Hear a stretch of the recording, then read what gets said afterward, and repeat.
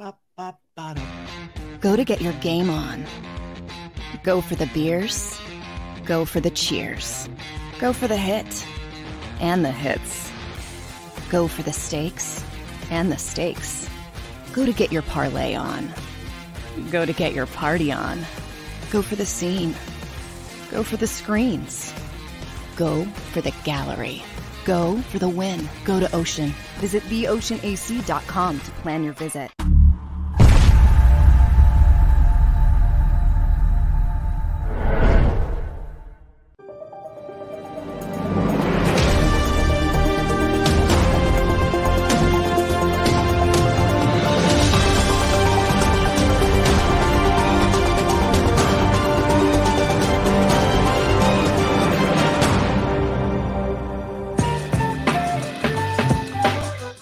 All right, who's ready to roll? Who is ready to roll? I want to see a show of hands because I'm ready to roll. I want to see a show of hands from people in the chat room.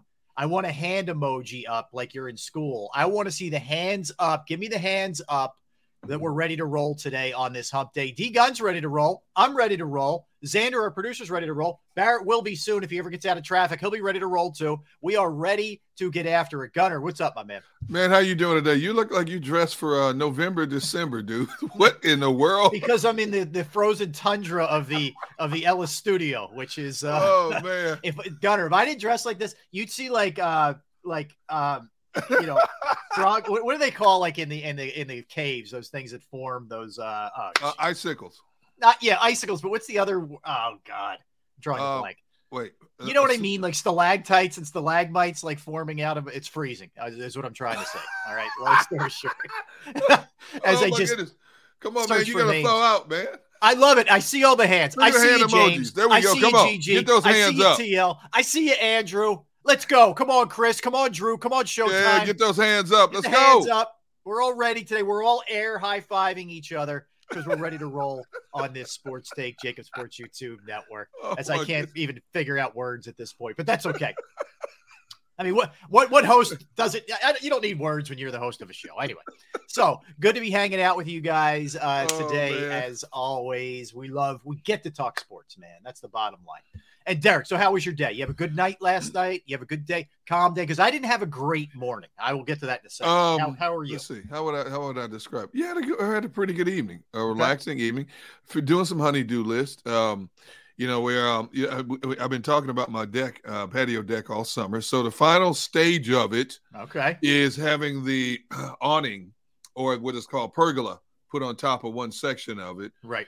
Now, my wife bought this thing about a month ago, and it's been sitting in the garage. This thing is heavy. When it's assembled, it's like 400 or 500 pounds. So I've been trying to find somebody to do it. Oh, yeah. Those things are heavy, man. So I've been trying to find somebody to put, and so finally found a company that's going to do. It's going to cost me more than I want to pay. But this Friday, they're going to send out 2 guys to install it. Yeah. I told my wife, I said, so that's it. That's the last stage, though. Everything else. That's the last stage. Everything else is done. And my son-in-law and I, we put these solar lights on. There's 13 of them. There's strategic points. Yeah. On the deck. Good. Yeah, they're really good. Mm-hmm. You got to change the triple. Now, like my neighbors, he went to full. My neighbor who did his patio deck, he's a contractor. So him and his friends, they did it themselves. Mm. And so, he had the lights that are built into the rails, so like you flip a switch in the house. Awesome. Yeah, it's like, nice. I ain't paying that's different level, man. That's a different level. Yeah. So then I went over and I looked at this deck. I said, oh man, this is cool. So I lied to you.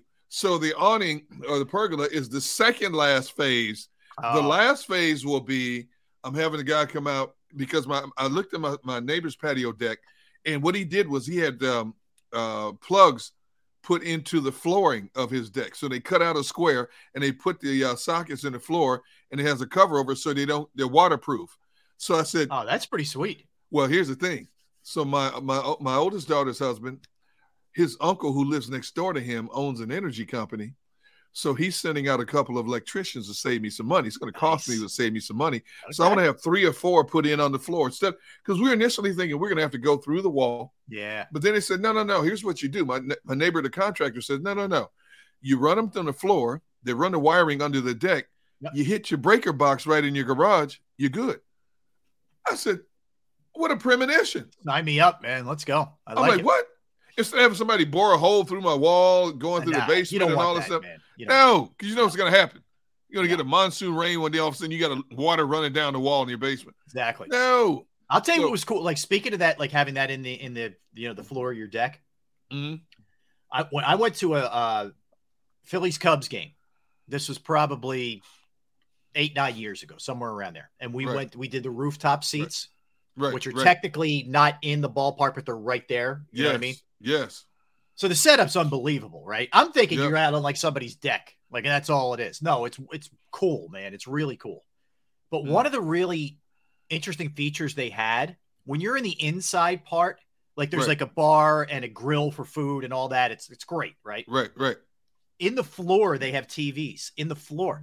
What? Yeah, so they have them, above the grill and the bar as well. Right. But you could be standing there, like you're standing up and you're just kind of like looking down. Yeah, there's like 4 or 5 little TV monitors in the floor. I've never seen that before. I've never seen that either. It's cool. I'd like to see that. Yeah, I'm telling you, man. Like, it was very different. Where'd you see this? This was at a Phillies Cubs game, rooftop seats. Inside, like there's an inside part, and then there's an out. Think like if you're in like a club suite or something like that. You have the inside part, then the outside part. The inside part where they have there's, like I said, there's a bar, there's a grill, there's a bathroom, and all that. They have the TV monitors in the floor, which is pretty cool. Well, let's see. I have the grills. You may have just given me a new idea. See that? Yes, you're not done. You're never going to be done, man. Wow. You are never going to be done. Hey, look, my wife got everything she wanted on this patio deck. I should get something out of this deal. Something. Everything that's done is done because of the way she wanted it done. You could sit there and watch your sports, man, just looking down at I think you got to make it happen, man. Now, next week, I'm going to send you, because now, also, I got to move. So I guess I'm not that. So I got to move one of the cameras that we have. We have cameras all the way around the house outside. Yeah. So now, because of this pergola is going to block where the camera is outside my patio deck, I'm going to have to move it to another spot in the deck. So that's not a big deal. Technically, there's 3 things that still need to be done. The pergola, getting extra plugs, when a bunch of people over, you got I got one outlet already on the wall, but it only has 2 plugs. No, you need so if I can put them on the floor, when we have 10, 12, 15 people, hey, you want to plug in? You don't have to keep going in and out of the house. Yep. Boom, boom, boom, boom, boom. Yeah, you'll make that happen. You'll make that happen. All right. So it's a good tax deduction also, by the way. Oh, look at you. I'm pretty decent with keeping up with my cars, making sure, hey, it's been however many miles. And because that's the key to, like, maintenance is the key, man. You don't keep up with stuff, it will catch you. Trust me. Oh my goodness. So, I this time I was a little bit lax, but I know, all right, I got to get this thing in. It was a basic oil change service kind of deal, nothing major, right? So I'm like, man, I've been neglecting this thing. All right, let me bite the bullet. I called there when we got off the air yesterday. Right. Called my place. Hey, do you do walk-up stuff? Yeah, we'll do walk-ups. It's first come, first serve. Okay. What time? 7:30. Okay. Yeah, not a problem. So if I hear that, I know, all right, man, I'll be the first one there. Right. So I got there it was like I pulled up like 7:23. Okay. So they're not open yet. I'm early, 7 minutes before they open up the doors. So I'm the first one. There was like, after that, like 2 or 3 cars pulled up behind me. Right. So I'm thinking, this is going to be pop, pop, see ya, in and out. Go in. Everybody's great. All right. Yeah. Yep. Well, as soon as we're done, you're good. Right. So I'm prepping the show. I have my laptop. I'm doing, taking my notes and all that good stuff. So, I'm not even thinking about it for like an hour and a half.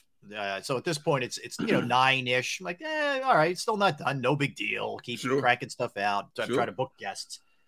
So it gets to be like 9:45, and I'm like, oh no, this has been pretty long. And by the way, the people there were great. Like 2 of the guys recognized me and knew watch Sports Take. Okay. They're awesome.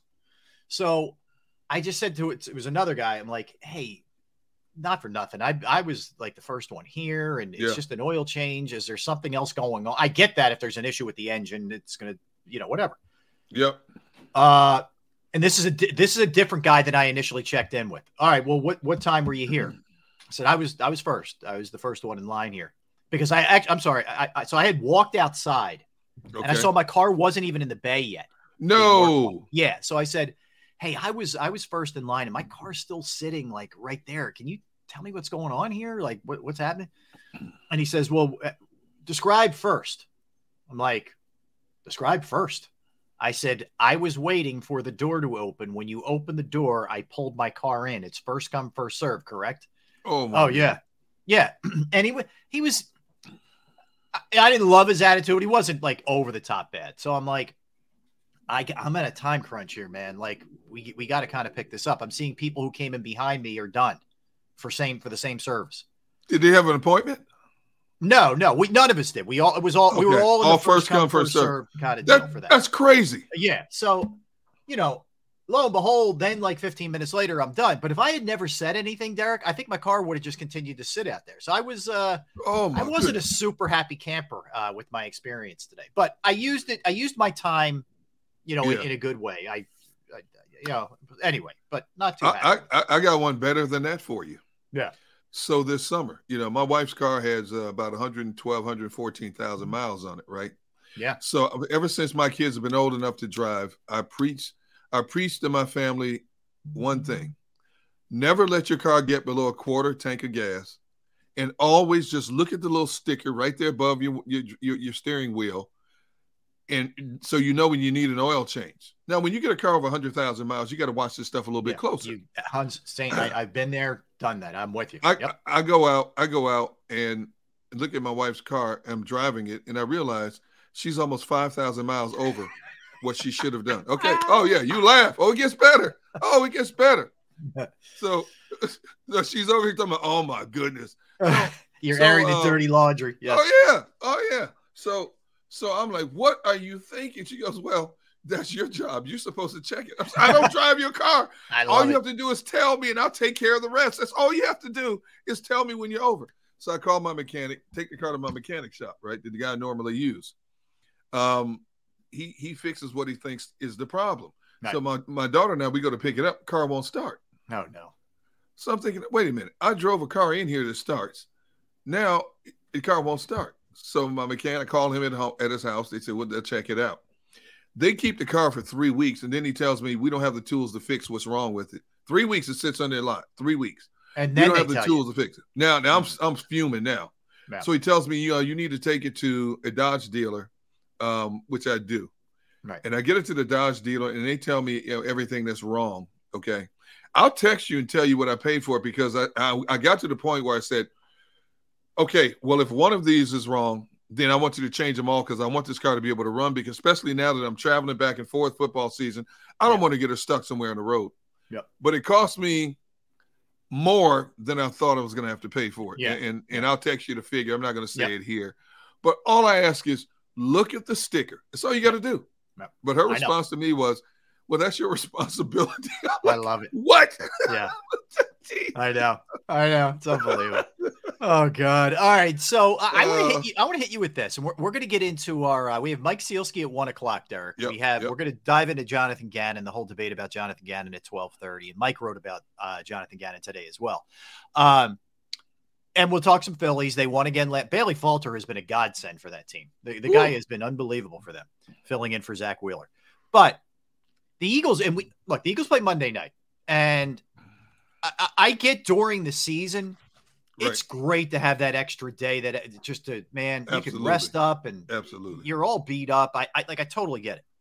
They're not practicing today. Oh no, I don't get that. This is on the heels of a really soft camp. And on Sunday, a team that wasn't very fundamental in terms of tackling and some execution. And they're not back on the practice field today. I don't get it, man. And they had yesterday off also.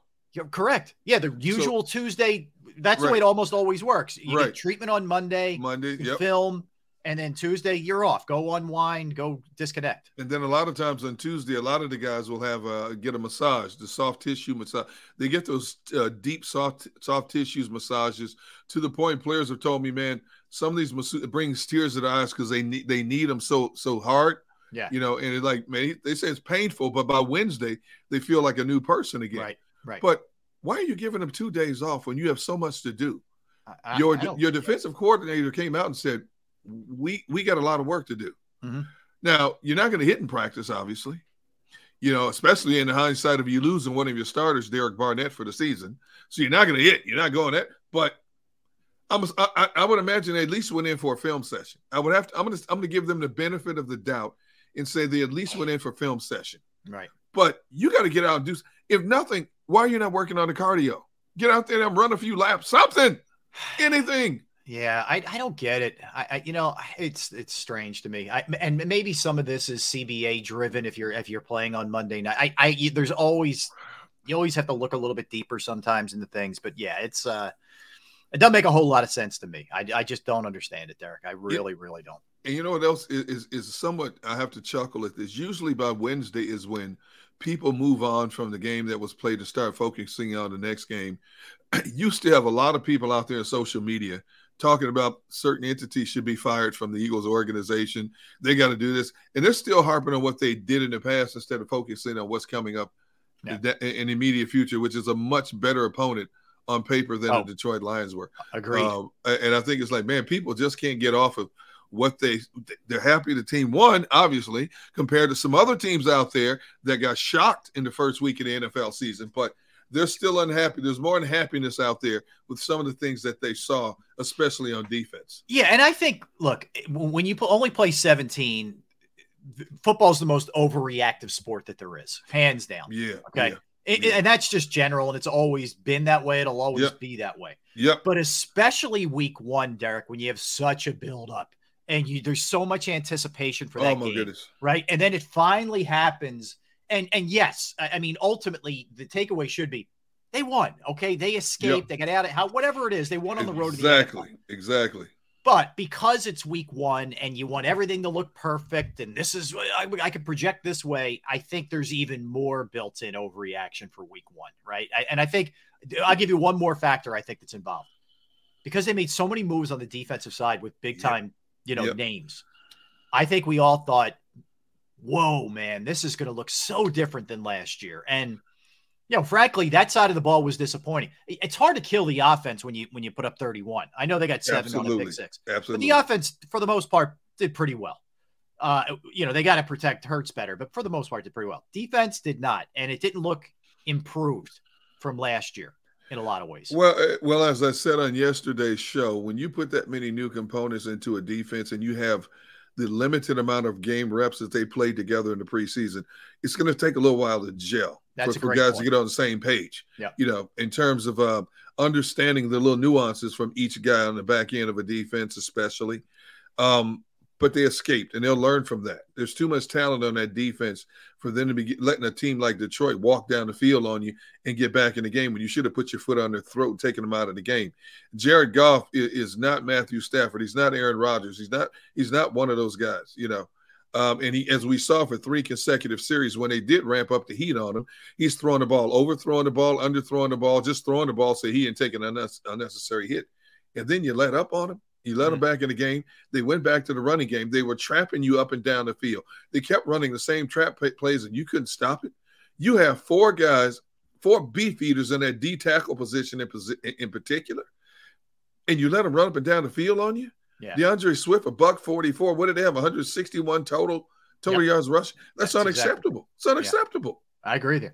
Listen, I agree with you 100%. That's why – look, people went in with major doubts to begin with Gannon. And look, you know me, I've been very positive when it comes to him. Yep. But when you go in with that built-in doubt, you see a team that added name players to that side of the ball, and you get that kind of performance after such a long wait in anticipation, this is what you get. Now, is it fair? No. Do we overreact? Yes. But that's part of fandom, and it's part of passion that people – I would much rather, Derrick, that people overreact and be like, I don't know. Whatever. Who cares? We won the game. Apathy's deadly. Yeah, apathy is deadly. I think football is so unique, more so than any other sport, because you play so few games. Right. You have a 7 to 8 day window to gloat or to fume about what happened, what did not happen, and you get jacked up for the next game that's coming as well. Whereas in, basketball, baseball, hockey, you got a game every other night or back-to-back games, so you don't have time to dwell on what happened right the night back before. at it. Yeah. You're right back at it. So that's the beauty of football, man. It's like a feeding frenzy.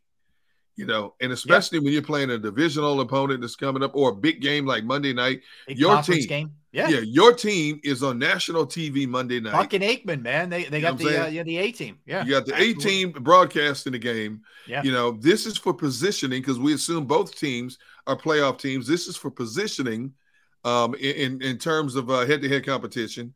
And so now, hopefully by tomorrow, everybody's like already throwing logs in the fire for what's to come Monday night. Yeah, I would be very surprised. This will pain you to hear. I'll be very surprised if Minnesota's not a playoff team. I think I agree. I agree. But I do like to stick it to my brother every now and then. I know because of Minnesota's past history. Yeah. But I got to ask you this though. Yeah. Is the Gannon wagon back in the barn yet? No. Did you put it back in the barn? The service on the Gann wagon is going to take longer than I had to sit through this morning, Derrick, to get my car taken. There's some more updates that we're working on. We're doing diagnostics right now. All right. Okay. We're going to get it by Friday. I feel good by Friday that this bad boy is going to be some momentum down the road. We're going to be making some moves. So, so good. So you didn't put the wagon in the barn. You didn't put the padlock on it yet. No, not yet. No. We're not there. We're not there. All right. No. The Gann wagon is still, it just needed a couple tune-ups. It happens. It's all right. All right. We'll be fine. All right, so we're going to do this every Wednesday because Wednesday, I think, is the perfect day to do it because you have enough time to soak in a couple of days after the games, right? And then now we're looking ahead a little bit. Top 10 power rankings for the NFL. Yep. Okay. And this is, to me, I always do these like a combo effort. Mm-hmm. It's based off of what I saw. Yep. But it's also based off of, okay, that team may be really good but had a bad game. That team may have really stepped up, but I'm not totally buying it. All right, so it's a combo. You want to give your shot here first? You want to work your way up from 10? You want me to do all 10 or do you want me to why don't you do your 10 through 6 and then I'll do my 10 through 6. 10 through 6. Okay. Yeah. At number 10, I'm checking in with the Saints. Okay. The reason being, when I look at how they played that game, a divisional game against Atlanta, first game of the season, Saints offense with all that firepower couldn't do nothing for almost three quarters. And then all of a sudden the light switch went on with Jameis Winston in the fourth quarter. And he had back-to-back drives where he went 11 of 12 and threw 2 touchdown passes to Michael Thomas. He did. There's just too much talent on that team for them to play the Atlanta Falcons the way they played them. But again, first game of the season, as we saw, a lot of upsets, a lot of shocking games, from the Giants to the Steelers to the Seattle game. So you have to take that into consideration as well. Number 9 for me is Baltimore. Baltimore, because they're going to have problems running the football until they find a definitive running back. But I tell you what, Lamar Jackson was slinging it. He was. He threw 3 touchdowns. He was dealing, and that defense is still pretty good. Even though they're taking a hit on the offense, the defense is going to take a hit. Number 8, believe it or not, Rob, I put the Eagles. I put the Eagles at number 8. Okay. That offense is going to be a problem for a lot of people. The defense has to catch up to speed. Keep your fingers crossed that the defense can't catch up to speed. As good as that offense is, I don't want to see this offense having to score 30, 35 points a game for them to win games because they're going to be in some games. Believe it or not, when you think about how bad the Giants were last year, look at how low scoring the games were against the Giants, especially the second game. The Giants won. Yep.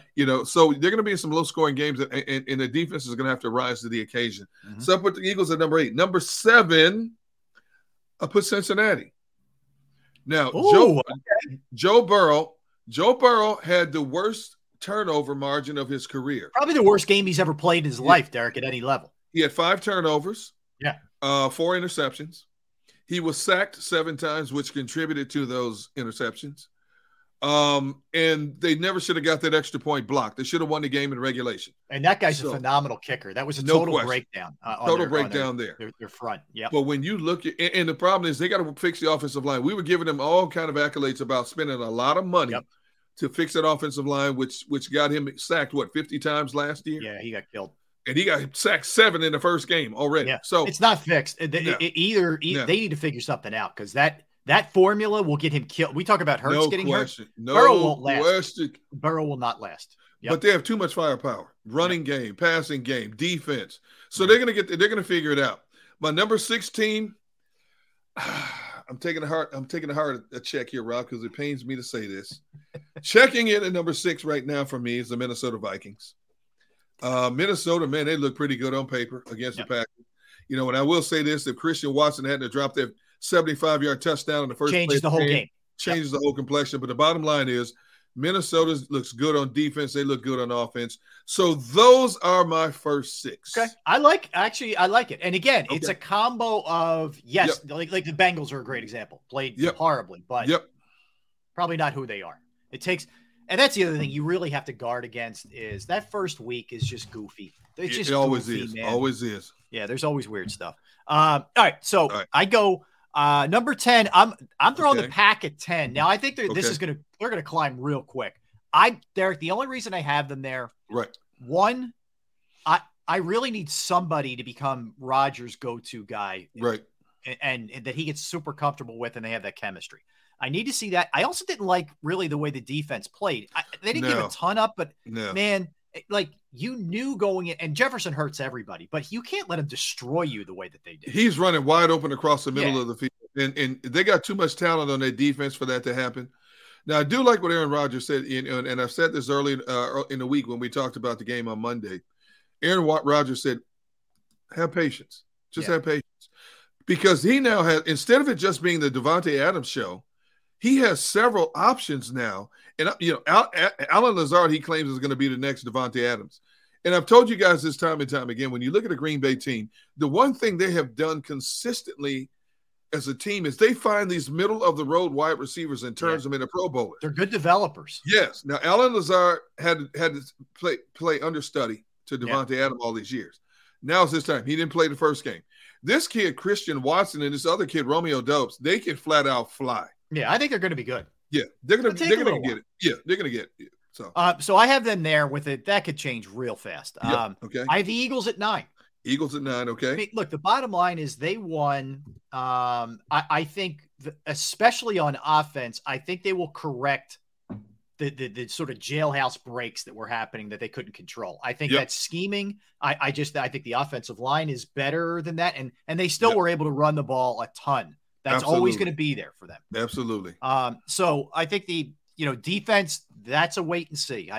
This is going to be tough with this group. I just want to see my running backs running the ball more than my quarterback. The quarterback, every game he's going to have to play the game that is presented to him. And unfortunately, it's going to entail a lot of running. But every time he takes off, I'm holding my breath. He's very smart getting out of bounds, not taking the unnecessary shots. But as we talked about, there were too many times he gave up his body in the middle of the field, and you had defenders diving on top of him like it was a fumble. And then, of course, Tracy Walker took that unnecessary shot, and he caught him right in the face. Luckily, he got up and kept playing the game, but I don't want to see him taking those shots. Well, Derrick, if he's like, I'm comfortable with like 10, if it's 10 rushes for him. However it comes about, designed or not, 17 is just pushing it for me. All right, so Eagles at 9. Okay. My 8 is the Vikings. This is where I have Minnesota. Okay. I like a lot of what I saw, but he is still a rookie head coach. There is still some questions at other spots with them. I think the scary thing is Thielen didn't really get off. No, he didn't. Cook was solid, but he wasn't spectacular. It was really the Jefferson show. I think against a better team, not that Green Bay's good, but I think as the season goes on, you're going to have to see a more diversified attack from them. So I have them there. I have the Rams at 7. This is the defending champs, but I saw some things that were troubling in that game, Derrick. Number one, they clearly miss Von Miller.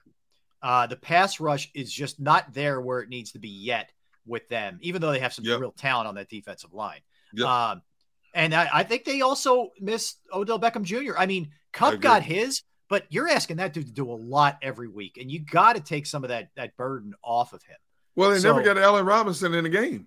He did nothing. I mean, it was almost like Davante Adams, where he was just like a total ghost, throughout the game, which is crazy to me. When you're going to let they let Robert Woods. I get he was banged up, but Robert Woods was a really good receiver for them. You're going to let him go and bring in Allen Robinson. You better get him going. All right. So Rams there. I dropped the Dolphins in at 6, Derrick, and I'm not a Tua believer like you. However, that was an impressive game, and New England was really never in it.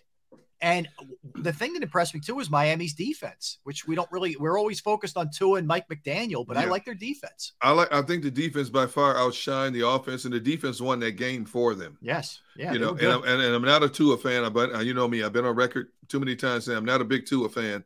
And they've got firepower on offense, no question about it. Pass game, running game. They got a good team overall. Yeah. But you know, I couldn't put the Dolphins on my list yet. I just couldn't.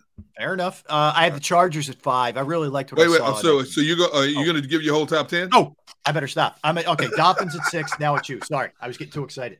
Okay. You're up to number 5. Yeah. Recap your 10 through 6 real quick. All right. 10 through 6. Saints at number 10. Baltimore number 9. Eagles 8. Cincinnati 7. Minnesota. Oh, it hurts me to say that. Minnesota number 6. Marvin. It's Fred Sanford. You hear that, Elizabeth? I'm coming to join you, honey. Yes, oh, that hurt to say that. I know. At number 5, checking in with the Rams. They got their butts handed to them by the Buffalo Bills, who I think arguably is the best team in the NFL this year. No question about it. The Rams were not ready. As Barrett alluded, you know, they got to fix that issue at the left tackle position. The Rams, even without Von Miller, there's just too much talent on that team. Like a lot of teams that stumbled the first week, they're going to figure it out. Mm-hmm. The Rams, to me, is still one of the top 2-3 best teams in the NFC. So I put the Rams at number 5. Number 4, Tampa Bay. That defense is still a monster. Tom Brady, I don't know what kind of elixir he's taken. At 45 years old, we knew he was going to dink and dunk his way down the field. That man can still air it out. Yeah. At 45 years old. Yeah, he can. Mm-hmm. And he's got the weapons to get it done. I mean, Dallas is a mess right now. You know, maybe it was the storyline is one-sided. The Tampa Bay is that team that's played together for a couple of years. You know, they went to a Super Bowl, should have got to a Super Bowl the second year, got upset. But Tampa Bay is still that team. Number 3, to me, is the Chargers. I put Chargers at number 3. Khalil Mack said, me getting 3 sacks was not good enough. And I'm thinking, wait a minute. Yeah. You took it to Derrick Carr and all that offensive firepower. That's not good. That Chargers defensive mindset is a little different right now. Yeah, Bosa on the other side of him. Man. Bosa on one side, Khalil Mack on the other side. They have much higher expectations. Justin Herbert is that dude. You know, he's still young. He's a gambler. He's going to make some mistakes. But, man, I tell you what, he's got weapons. He's got a running game. They got a great defense. I love where the Chargers are sitting right now. Number 2 is Kansas City. Oh, okay. After watching Mahomes throw how many years have we seen this? He's out there playing playground football. Yeah, it's what he makes look easy. It's not easy. It's so hard to do at the highest level, and he makes it look easy. It's crazy how effortless he makes it look. My goodness, dude. There's one play he's running to his left, and his momentum's going to his left. He slings the ball like this in the middle of the field, hits the receiver right in the numbers. And he does that so effortlessly. And how many times have we seen Kansas City's version of a shovel pass? Well, they put a new wrinkle in the shovel pass when Hilaire scored on the touchdown. Yep. Every time they come up with a different version of a shovel pass, and I'm thinking, everybody else does it so basically, but he does it so effortlessly. And, you know, basically they put up 45 points in Arizona's backyard, and they're saying, Tariq who? I know. You see what I'm saying? So, and as I said time and time again, they're going to make people forget about Tariq Hill because of Eric Bieniemy's offensive design. Yep. You know, everybody gets involved. Everybody has a purpose in that offense. And this is a team that can accidentally score 35 points a game and put so much stress on good defenses. There are not a lot of defenses that in this league that can keep up point for point with the Kansas City Chiefs. I like it, man. All right, number 1. Number 1. And then we get Big B's back. Yeah, it's obvious who number 1 is. The Buffalo Bills, to me, are the most complete team in the NFL. Yeah. And what really got me was they were playing a defensive scheme with 2 or 3 rookies rotating in and out. They didn't even have the full complement of defensive weapons. Yeah. And they just basically put a beat down on the Rams. And Josh Allen is out of his mind right now. Right now, he has to be the odds-on MVP. Him and Patrick Mahomes have to be the odds-on MVP favorites right now. Sean McDermott has done an incredible job with that team overall. And that's why I think they're in prime position right now to be that team in the AFC to represent the Super Bowl and have a good chance of winning the Super Bowl. All right, hard to argue. So, Barrett, we're going through our power rankings, NFL-wise. And Gunner just finished his 10. I did 10 through – Derrick did 10 through 6. I did 10 through 6. Derrick just finished his off. I'll finish mine, and then you can walk through your entire 10. Does that work? Work for me. All right. So I'll pick it up at 5, guys. So right. I go Chargers at 5 for Derrick, all the Chargers. reasons you just stated. One thing to add about Herbert, there's a chance he gets to 10,000 yards on this week. If he does, he ties Patrick Mahomes for the fastest to get to 10,000 yards. That's great. That's great. Just to put it in perspective, how he's in Mahomes category with the start of his career. I put the Bucs at 4. Okay. I'm still a little concerned about the offensive line. And look, Parsons got a couple. Parsons is going to do that to everybody. Yep. But I thought they held up better than I thought. But I need to see it over the longer haul before I totally buy in. But like I told you, you're not going to get to Brady. Brady's getting that ball up quick. You're not getting to Brady.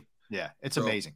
I have the Ravens pretty high here because I think this is like a steady climb. I think Lamar's on a mission. I do. Whoa, he knows what's at stake. I think he wants to prove some of the naysayers wrong, that he can't go deep in the playoffs. And I think, and I've always been a hardball guy, so I'm going to have them at 3. My 2 and 1 are exactly like yours. I have the Chiefs at 2, and I have the Bills at 1. Okay. For every reason that you just stated. So mine is Bills, Chiefs, Ravens, Bucks, Chargers, Dolphins, Rams, Vikings, Eagles, Packers are my 10. All right, but just so Barrett knows, my 10 are I'm going 1 to 10. Buffalo, Kansas City, Chargers, Tampa Bay, Rams, Minnesota. Minnesota. Get the Heimlich. Somebody help him. You hear that, Elizabeth? Minnesota. I'm coming. Minnesota, Cincinnati, Eagles, Baltimore, Saints. Okay. All right, Barrett. So walk yours through 10 through 1. Go work your way up. I'm going to go 1. Number 10, I'm going to go Dolphins. Dolphins, okay. Put Dolphins at the number 10. Number 9, I got to go with our Eagles then. Okay. I think they kind of stay status quo around the 10, the 9 range. Even though, Detroit almost came back. I'm going to go with the Eagles then. Number 8, and you're going to hate me for this, Derrick. Packers. You know what's funny? It may be because I'm harder on them. Rob put the Packers on his list also at number 10. Yeah. I just can't put him on it yet. And I trust Rodgers when he says, wait. Every time Rodgers says something like this, he said the same thing after the first game last year when they got blasted. And you're the famous relax comment. The relax. Remember relax? Yeah. And, so I couldn't put the Packers on my list as much as I wanted to because I don't want you guys saying, oh, Homer pick here. Yeah. So I didn't put him on. But, okay, all right, I don't disagree with you. Yeah. Number 7, I didn't go as high as you guys did. I went number 7 with the Ravens. Okay. Ooh, I may have gone a little high with the Ravens as I look at my list, but anyway. Well, I had the Ravens at number 9. So I think I pushed it a little with size I had them, but after that, number 6, Monday Night Football is going to dictate where these guys are, but I got the Vikings. Okay, at number 6. Okay, so you and I both have them at 6. Okay. Yep. Then the Rams, they drop all the way down to number 5. Rams 5. We're saying we're still simpatico. I have the Rams at 5. Okay. Yep. Number 4. And I hate to say it, but I'm gonna go Chargers. Ooh. Yeah, because you were a Raiders guy in the West. Yeah. Yes, but they really beat up on their defense is a lot better than I thought. I knew the defense was gonna be good. Yeah. But Bosa and Mack. They're nasty. Oh my goodness. Khalil Mack. Did you hear when Khalil Mack Barrett said he had 3 sacks? He said that's not good enough. I'm like, whoa. Is that crazy or what? Yeah. After I'm at number 3. I'm gonna go with the old man, Brady and the Bucks. Yeah. They're number 3. Okay. They beat up on it. At no point did I see the Cowboys even looking close to winning that game. So Dallas was never in that game, man. No, they weren't in the game. Even with the way, the defense. Well, not the defense. The way what's his name, Michael Parsons played. Yeah. I just didn't think they were in it. Number 2. I got to go with the Chiefs, man. Big Red found a way to get that offense going. That offense is still going to be prolific. And Mahomes got another gear now, man. I mean, where did that gear come from? He found another way to play. I can't believe how good he is. I thought losing the cheetah would really take a lot out of his sail. It didn't. It actually made him become more diverse in where he's throwing it. So I'm gonna go with them number 2. And I mean, Josh Allen, you got to make him number 1. He's just too good, man. He's just way too good, too good. Barrett, I think Mahomes is on a mission to prove, and not just Mahomes, but Eric Bieniemy and everybody with that organization is on a mission to prove that we were more than just Tyreek Hill. Absolutely. Absolutely. They're like almost offended that you even thought it was just them. Right. You just got to thought it was just him. He's the only. We're a one-trick pony. Yep. Think again. Yeah, think again. All right, good. Hey, Barrett, go ahead. Oh, I'm sorry. I was going to say this. It seems as though Patrick Mahomes understands now that with that diversity of his game, he can do more. I think it helped him more so last year when they were trying to run an offense and try to force the ball to Cheetah. Yeah. That it really changed his mindset now. Like, all right, I can go other places and still have much success. And he needed that last year to make him look even better this year. He's off on his own. He went off to college now. He realizes he can do his own thing. Bear, before you jumped on, I said basically there was one play in the Kansas City game. Mahomes is running to his left at full speed, and he arcs his arm like this and throws a perfect dart down the middle of the field, hits the receivers and the numbers. I said, who does that? How many quarterbacks can do that in the NFL? He's in a different world. He's in a different world. But Barrett, Cal Bundy has a good question here. How the Steelers not in there? Now, Barrett, we know you have is that lack of belief for the quarterback still, even though he did it. Was it a fluke win? It has everything to do with the quarterback situation. I just don't think at this point it's really settled. They should have lost that game 3 times last week. They should have lost 3 times. One for that defense, it'd have been really bad. So. Yeah. And the other thing is we don't know about I know they're saying best case scenario with Watt, but we don't know. And that's not a little loss. That's a massive loss. That's their defense. That's their captain. He's that bloodline for that whole defense. So him not being there means a lot. Hey, John Dickerson said it was harder for D Gunn to say Vikings than it was to invite Barrett over for a barbecue. They were on the same level. It was close. All right, so we come back. Mike Sealski at 1:00. We'll do our usual NFL stuff at 2. But when we come back, we're going to debate Jonathan Gannon, get into it a little bit. How much of that, the defense of issues were him? How much of it was the players? We look at some of the things that went down from a numbers standpoint. Gannon mentioned yesterday, how he's in on the decisions on who's on the field, who's on the roster game day, and all those kind of things. So we'll dive into all of that when we come back. Barrett, Derrick, Rob, we are Sports Take, Jacob Sports YouTube Network. Let's talk finance. Let's talk Jim Murray and Principal Financial Group, because knowing who to trust with your finances can be challenging, right? And it can be scary at the same time. It can be overwhelming a little bit. I was in that same boat, and I found Jim and I found Principal Financial Group, and I couldn't be happier. For you, it could be anything from retirement planning, 401k review, insurance review. If you have a small business, you're trying to figure out your employee benefits, how to go about that. That's another resource that Jim can help you with. Look, he's there for any questions that you have as well. I've entrusted my IRA.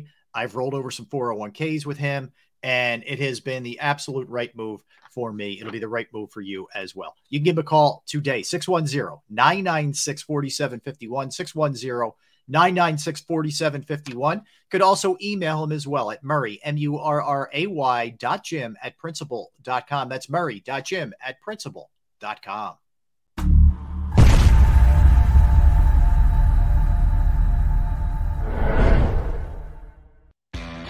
Go to get your game on.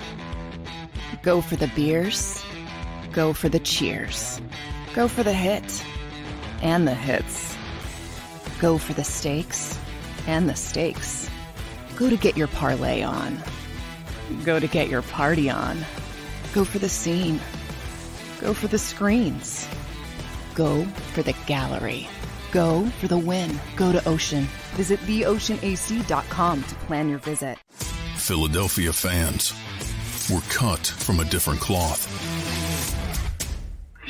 Born into a brotherhood and bonded to our team for life. We believe anything is possible because we've witnessed the impossible. While we may be from different neighborhoods, come Sunday, we are one, and we will be heard. Pondley Hockey, official partner of the Philadelphia Eagles. It's the #1 news at 10 p.m. Action News on PHL 17. Join Shari Williams, Gray Hall, Deuces Rogers, and meteorologist Adam Joseph for all the big stories at a time that's right for you. Action News at 10 p.m. on PHL 17. I get scared sometimes.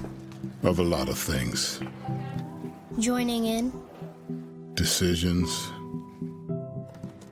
The dark. The dark. But I once heard someone say, but as I always say, it's okay to be afraid. As long as you face the fear. And keep moving forward. Wherever you are in life, count on the name trusted in insurance for over 80 years. Independence Blue Cross.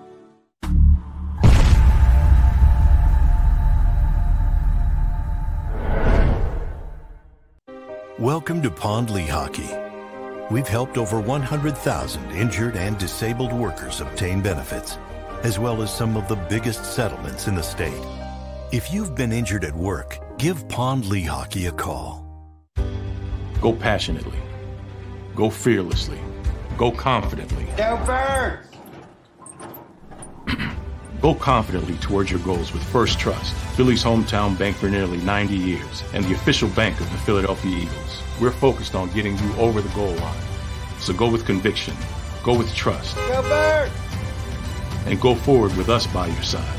First Trust Bank, the official bank of Philadelphia dreams. Oh, and go Birds.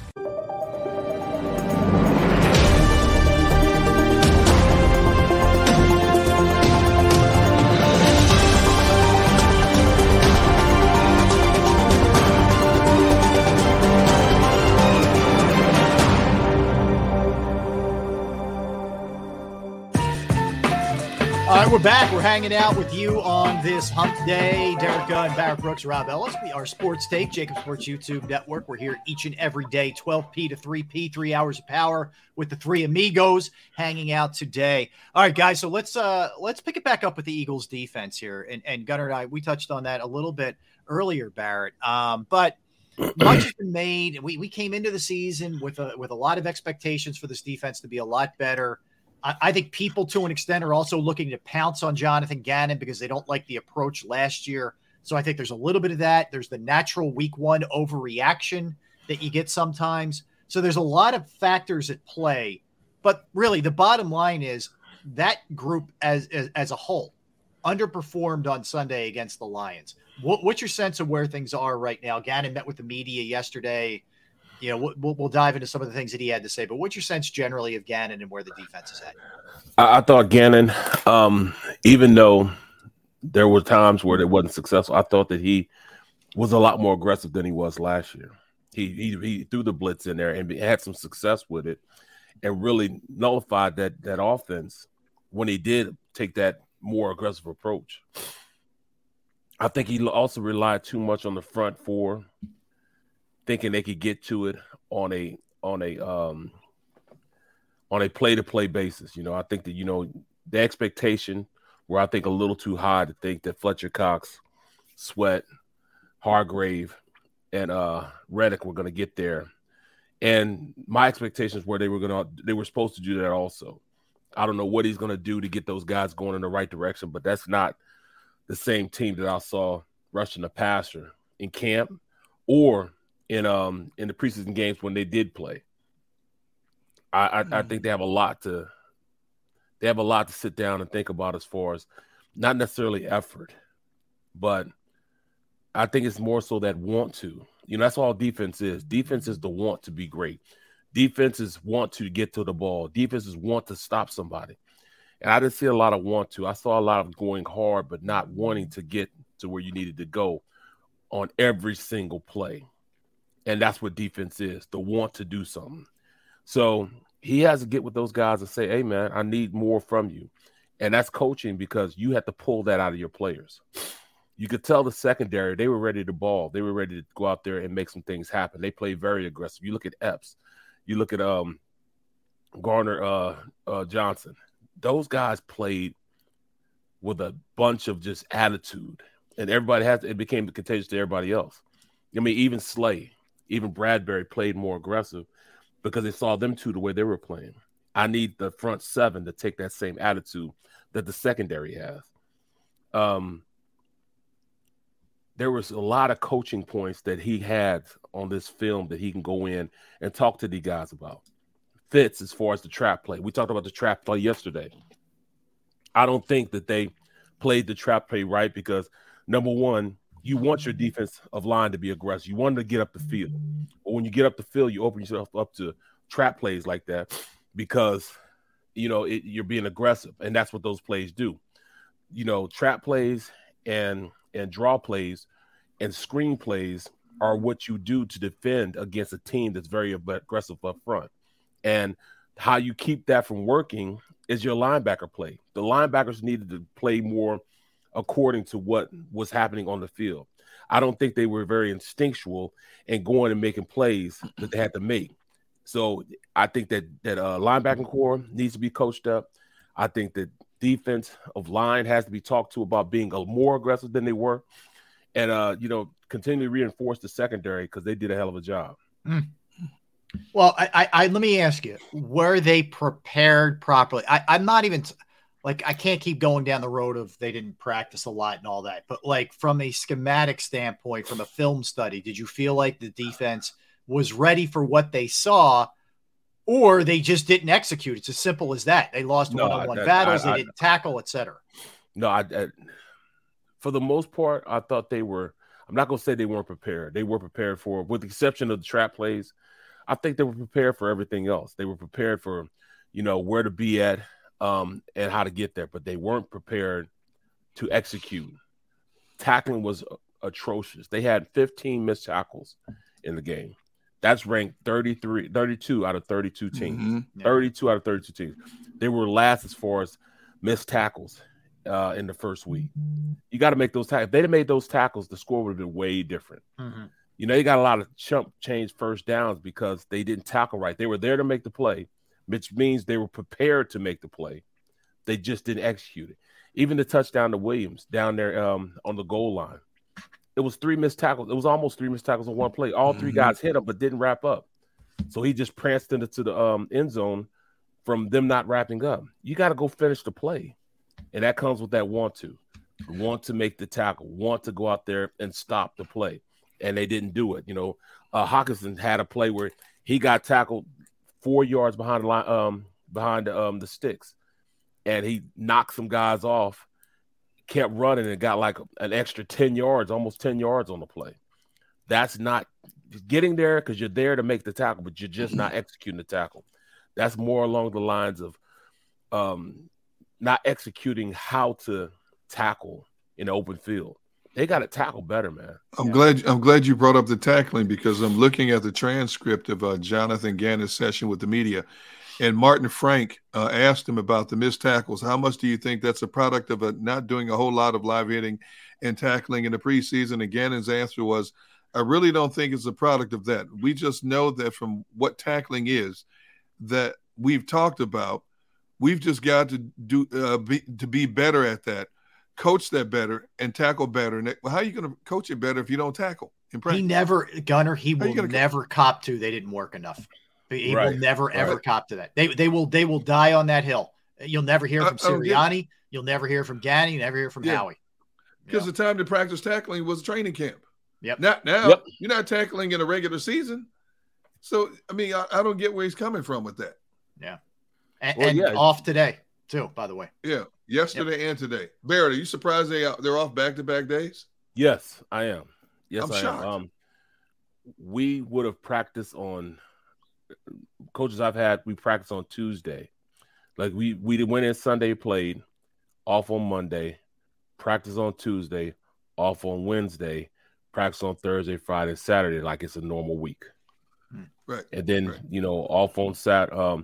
A walkthrough, a brisk walkthrough. It's more so a run through. Right.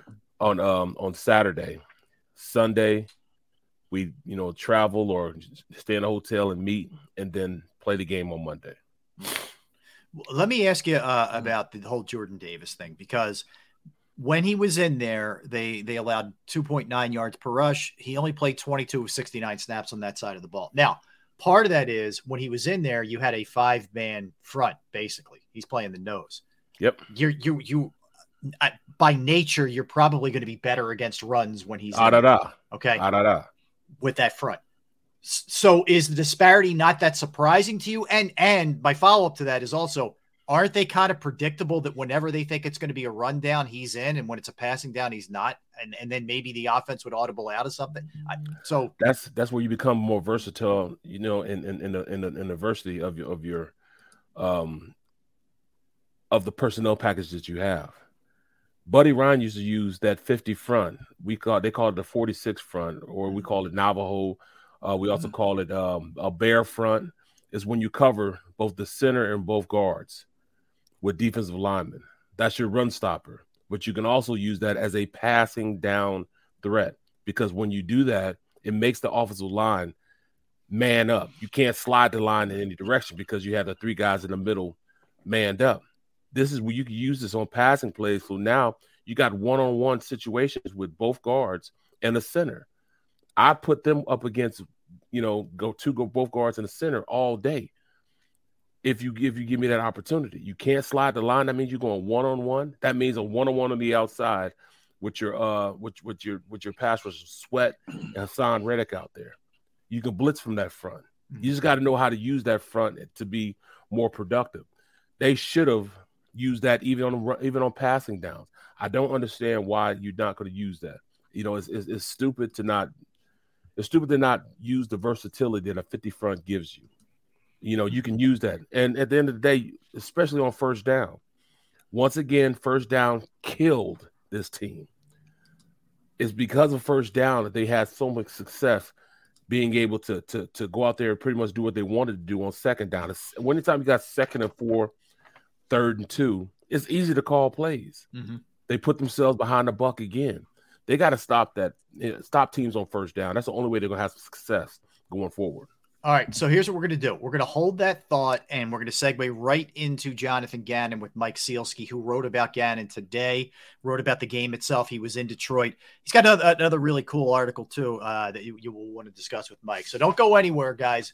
Barrett, Derrick, Rob, Sports Take, Jacob Sports YouTube Network, back with Mike Sealski from the Philadelphia Inquirer. Let's talk about Pro Action Restoration. Pro Action Restoration is there for you if your home, your business, your property unfortunately experiences water, fire, smoke, mold damage, whatever the case may be, because they're on call 24 hours, 7 days a week to assist you. I've gone through it personally. I reached out to them. It was on the weekend. They got right there. They cleaned up the mess. They fixed the problem. The crew was amazing, and the price was reasonable. All the boxes were checked. They are licensed, bonded, fully insured. They've been serving the tri-state area for more than 2 decades. Pro Action will work in conjunction with your insurance company as well. That is a key. They are licensed, bonded, fully insured, and they will take care of any of the issues that we just talked about. It could be water, it could be fire, it could be smoke, mold damage, whatever the case may be. They can handle it. Give them a call, 610-623-3760. That's 610-623-3760. Or you can reach them online at proactionrestoration.com. That's proactionrestoration.com.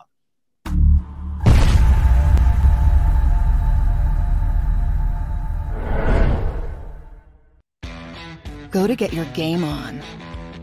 Go for the beers. Go for the cheers. Go for the hit and the hits. Go for the stakes and the stakes. Go to get your parlay on. Go to get your party on.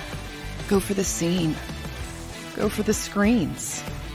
Go for the gallery. Go for the win. Go to Ocean. Visit theoceanac.com to plan your visit. Philadelphia fans, we're cut from a different cloth.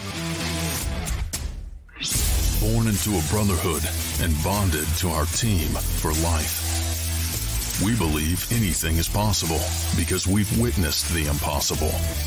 While we may be from different neighborhoods, come Sunday, we are one, and we will be heard. Pondley Hockey, official partner of the Philadelphia Eagles.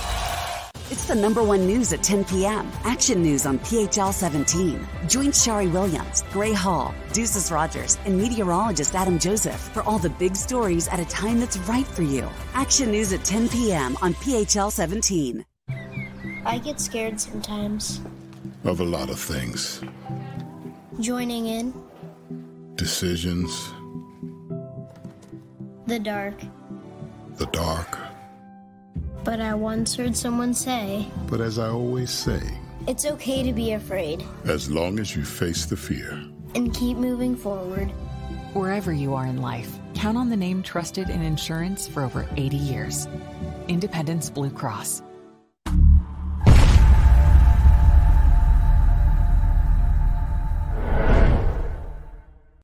Welcome to Pond Lehocky. We've helped over 100,000 injured and disabled workers obtain benefits, as well as some of the biggest settlements in the state. If you've been injured at work, give Pond Lehocky a call. Go passionately. Go fearlessly. Go confidently. Go Birds! Go confidently towards your goals with First Trust, Philly's hometown bank for nearly 90 years, and the official bank of the Philadelphia Eagles. We're focused on getting you over the goal line. So go with conviction. Go with trust. Go Birds! And go forward with us by your side. First Trust Bank, the official bank of Philadelphia dreams. Oh, and go Birds.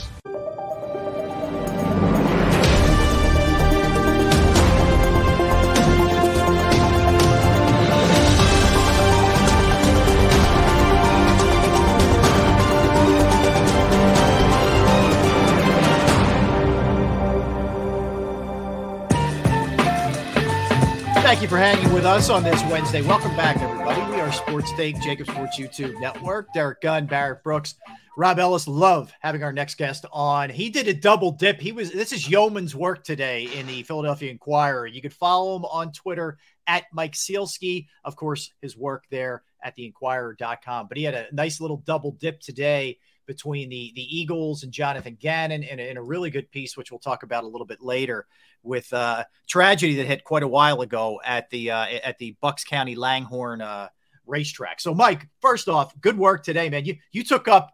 I was sitting waiting for my oil to be changed, and I got old school with the actual newspaper versus reading you digitally. And man, you were everywhere on that front page. I am king of all media, Rob. Yes.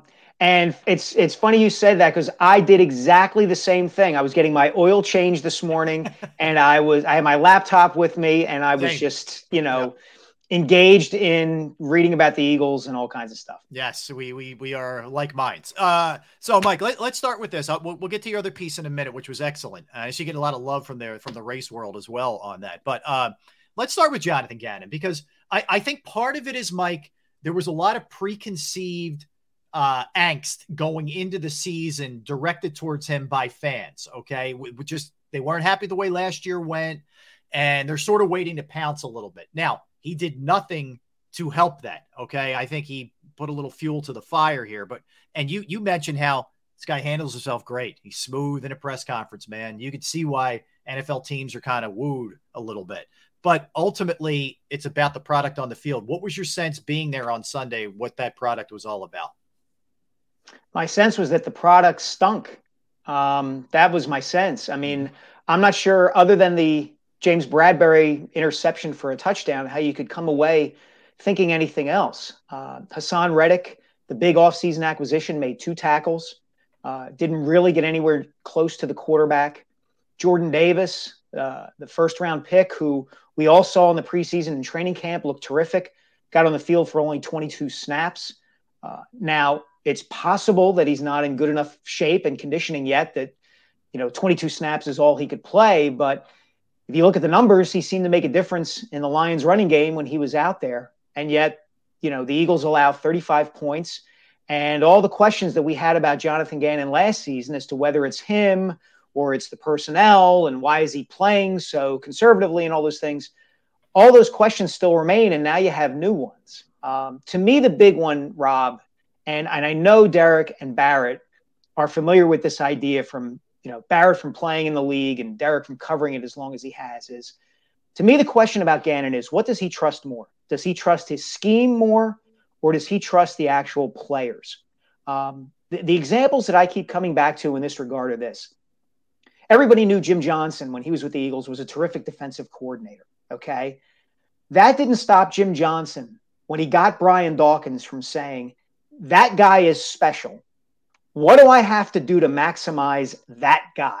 Okay. Mm-hmm. I covered the Jets for a couple of years when they had Darrelle Revis as one of their 2 starting cornerbacks, when Revis was the top corner in the NFL. They literally said, and this was Rex Ryan, who was regarded as a top defensive mind. basically said, like, look, I'm not going to try to reinvent the wheel here. Darrelle Revis will take that half of the field. And so we don't have to worry about it. And as long as we're operating from that, then we can figure out what else we need to do. I don't see Gannon doing that. I don't see Gannon looking at the talent that he has and saying, okay, I know Hassan Reddick can do this, or I know this guy can do that. What do I have to do to maximize that and then adjust accordingly? I see a guy who's kind of, at least so far, really married to his scheme. And it's a common scheme, this multiple Vic Fangio alignment, but it doesn't seem to be working to me, and I don't see any adjustments yet from Gannon. Maybe I'm wrong. You muted, Gunner. It's funny you should bring up Brian Dawkins, because when we had him on the show earlier this spring and we asked him about his relationship with Jim Johnson, he brought up the fact that when his career really took off was when he would have those conversations with Jim. And as good of a defensive coordinator as Jim was, Jim, what do you like to do? How do you feel more comfortable in the system? Let's play to your strengths. As I'm looking at the transcript from yesterday, and you were part of the media contingent that was asking Gannon questions, I liked how you asked him about how do you approach this? Is it by down and distance, or is it personnel groupings in terms of how many people, certain people you need on the field more so than others? And I'm looking at his answer, and I'm still trying to piecemeal his answer together. I came away thinking, how did you feel about the answer he gave you? I didn't like it, Gunner. He didn't answer the question. Okay. What I was getting at was exactly what you and I just talked about. The idea of what matters more, the scheme or the personnel, and how are you operating? And one of the other things that Gannon mentioned yesterday, whether this is entirely accurate or whether he meant to kind of convey this or not, he dropped Howie Roseman's name as being part of the game plan. That scares me. Which it's kind of confirming what anybody who's been around the team for a while kind of regarded as an open secret, which is Howie's involvement in how the Eagles play once he provides the players that they play with. And I wonder if this is all kind of a way for the decision makers, Howie, Nick Sirianni, Jonathan Gannon, to kind of be able to deflect blame. Hey, we're all on the same page when it comes to the scheme and how we want to do this. We just need to make plays. Okay. Well, sometimes you just need playmakers, right? And if Jordan Davis is giving you indications that he's a playmaker when the opposing offense runs the ball and the Detroit Lions are gashing you in the run game, you don't have to be like a brainiac to put Jordan Davis in the game and maybe stop the run. Or if Hassan Reddick is a double-digit sack guy, don't have him drop into coverage 20% of the time, which it looks like some of the numbers are showing that he did. So I don't know. Maybe I'm missing something. Maybe I'm not that bright, but it just seems to me like there's a devotion to the scheme that doesn't seem to be taking advantage of so far of the talent that the Eagles have. Mike, on the Howie thing, and Barrett, I'm sorry, let me jump in real quick just to pick up on that. Do you sense that there's any kind of, hey, look, paying Fletcher Cox a hell of a lot of money, paying Javon Hargrave a hell of a lot of money, whatever. Should they be in there in lieu of a rookie? I mean, it's a weird juxtaposition, because if you're Howie, you also drafted that guy in the first round, Jordan Davis. Like, I'm trying to come to grips with exactly what it is there. Is there the, hey, we paying these guys big bucks, they have to play edict, or at least influence? Or is it, wouldn't you also look good if that rookie's kicking ass? Like, I'm trying to figure out exactly what the mix is here.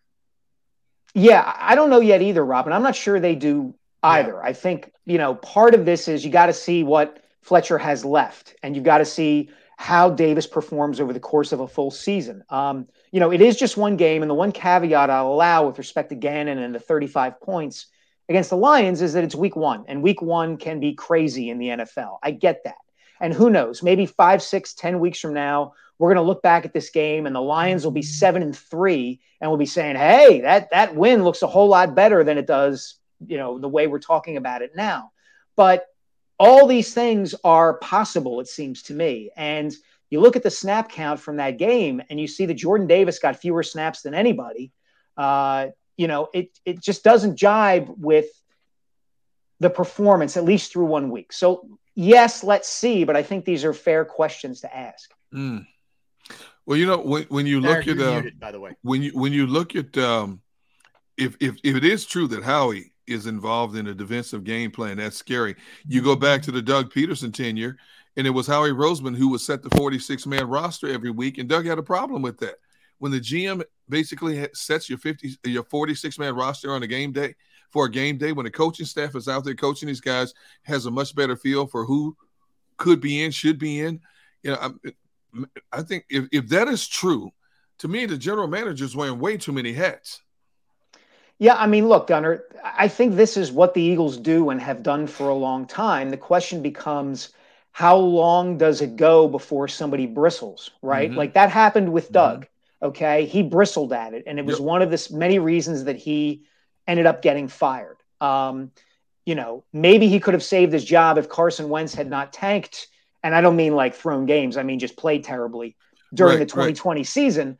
But the fact is, Wentz played terribly, and it was another pebble on the pile as to why they felt like Doug couldn't stay or Doug didn't want to stay. Sirianni and Gannon don't yet have the kind of cachet where they can push back, even if they were to disagree. Right. So I think I'd say the same thing to you that I said to Rob. We have to see how this all plays out. If Kirk Cousins and Justin Jefferson come out and torch them for 45 on Monday night, and Jefferson catches 10 balls for 200 yards, that's one thing. If they shut out the Vikings and sack Cousins 8 times and Hassan Reddick has his day of days, that's something else. So we'll see. Barry, I think you might be having mic issues, man. Yeah. Can you guys hear him, Mike? No. All right. Yeah, something's Xander, let's work with Barrett. I don't talk to Barrett anyway. I don't want to talk to Barrett. Feels he did that. He did it. I'm telling you, he's got that kind of power to control microphones. So, Mike, other than that, a couple other odds and ends just to take away from that game before we jump into a couple other things. Certainly positives in that A.J. Brown goes nuts. I mean, he absolutely goes off. And they appear to have something really special in terms of a chemistry, he and Hurts. This does feel T.O.ish. I'm not big on throwing that kind of stuff around, but it does kind of have that vibe to it. I agree with you, Rob. I mean, it was really just from a pure football standpoint. If you appreciate watching a great wide receiver play, it was fun to watch A.J. Brown on Sunday. That guy, after he caught the ball, he immediately started creating instant urban renewal throughout Detroit. He was just, knocking tacklers off. It was amazing to see that. And the fact that they put up 31 offensive points without Devontae Smith catching a pass is a feather in their cap, right? There's some things that they have to clean up. Look, I thought Hurts was very, very good. He wasn't perfect. There were some passes he had batted down. There were some throws that were not great, but all in all, he was really, really good. You saw the dimension that his running brings to the offense and how it frustrates an opposing defense and keeps them off balance. You saw that Miles Sanders can be a productive back. Generally all good things there. And the offensive line, I thought didn't play great early in the game because they couldn't hear. I mean, it was so loud in Ford Field. Was it legitimately loud, Mike? You were there. Yeah, it was. I said this to somebody yesterday. I had a throbbing headache throughout the game, and I think it was because of the noise. Okay. I was walking up and down press row, like begging one of the other writers to give me some ibuprofen. I was dying, and I think it was the noise. So there are some things, as Sirianni said, that they can improve on offensively, even though they put up 31. Mike, you good? You good? No, you still have an audio issue. Sorry, bud. It's still muted. Mike, your thoughts on the way Miles Sanders seemed to carry the ball with a purpose on Sunday? He absolutely did, Gunner. That run at the end of the game that really kind of, gave the Eagles some breathing room there when things were really nerve-wracking. The Lions had just made it 38-35, and you're saying to yourself, oh my gosh, are they going to be able to run out the clock here? And he breaks that big run when it looks like he's stopped. He ran hard. He ran between the tackles. He didn't fumble, which is something that had been kind of a bugaboo for him in the past. I was impressed with Miles on Sunday, and that's a good thing. It's a very good thing. They've got 3 backs who you like. They can each do different kinds of things. Kenny Gainwell looked okay too after having kind of a rough preseason and training camp, and we know what Boston Scott is. He can do a lot of different things. Can catch the ball out of the backfield. Was good in blitz pickup, I thought. Very good showing, I thought, by their running backs. Mike, let's talk about Hurts. a great day on the ground, and really in a lot of ways, the offensive line you just referenced, he bailed them out. I mean, there aren't many quarterbacks who would have escaped some of that. And he did an amazing job doing what he had to do to get them a win. The thing that worries you is, man, he took some hits. And the last one was obviously the one that stands out because they finally threw a flag. I think he could have justified it maybe 2 other times. And I think, there's a lot of talk, people being critical of Hurts. I think it's more of, can this sustain itself is more of the question with Hurts. And that's kind of where I'm going with you. Like, is this survivable here for 17?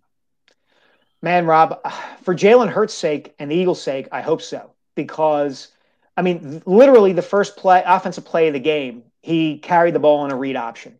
And they did not hide the fact at all that he is the nexus of their offense. And they are going to run RPOs with him because that's what he feels most comfortable with. And in a weird way, Sirianni is kind of doing the opposite of what Jonathan Gannon seems to be doing, which is he's saying, this is what Jalen Hurts does well. I'm going to maximize what Jalen Hurts does well for as long as I possibly can. Now, here's my concern. I think Hurts is adept, and Shane Steichen said this yesterday. Hurts is adept at avoiding the big hit, generally speaking. Yep. But what we've seen so far in the preseason and the hit he took in that Jets game and the 3 or 4 hits that he took after he had given himself up in that Lions game is, man, you just don't know. I just wonder if there's going to be a defensive player out there who's going to say, you know what, I'm going to hit him anyway. And it's worth, I'll take the risk that they throw the flag, but if he leaves the offense, then the Eagles have to adjust and change, and they can't really do things the way that they seem to want to do them. Now, maybe Gardner Minshew comes in there and there are aspects of the offense that run better than they do with Hurts. But I don't think that's a chance that the Eagles want to take, especially based on the way Hurts looked in that game Sunday. He was very good. Mm-hmm. Yeah, I thought they've almost gone the Lamar Jackson route where, you remember for a little while they weren't quite sure, how they were going to approach things. And Harbaugh just said, you know what, screw it. We are playing to this guy. We're all in. There's going to be a lot of running. We'll take the risk. This is what it's going to be. I feel like the Eagles – and, Mike, on that, I think a lot of us thought, well, they want to pass the ball more. That's who Jeffrey Lurie is. That's who Howie Roseman is. That's probably who Nick Sirianni is at heart. And I thought there'd be less of what we saw. Some of this Sunday was just, survival, right? Mm-hmm. But I thought we would see more of a concerted effort to throw the ball. Not that they didn't with A.J. Brown. Are you surprised that there is all in, at least for that game, with that approach? A little bit, Rob, I am. But I also think that if you think about it in the long term, it makes more sense. And here's why. One of the big discussion topics that we've been batting around throughout the offseason, and we will continue discussing it throughout this season, is Jalen Hurts' future. Okay? Is he going to be the long-term answer at quarterback? And one of the dynamics that we always talk about is, well, the Eagles have draft picks so that if they feel like Jalen Hurts isn't the guy, they can go draft somebody. Well, what if you're Nick Sirianni and the Eagles and you're saying to yourselves, you know what? If we can go get somebody else in the draft next year, why not just wring every drop of Jalen Hurts as he is out of him this season? We'll develop him as a passer as much as we can, but the bottom line is he excels in the RPO game. He can run.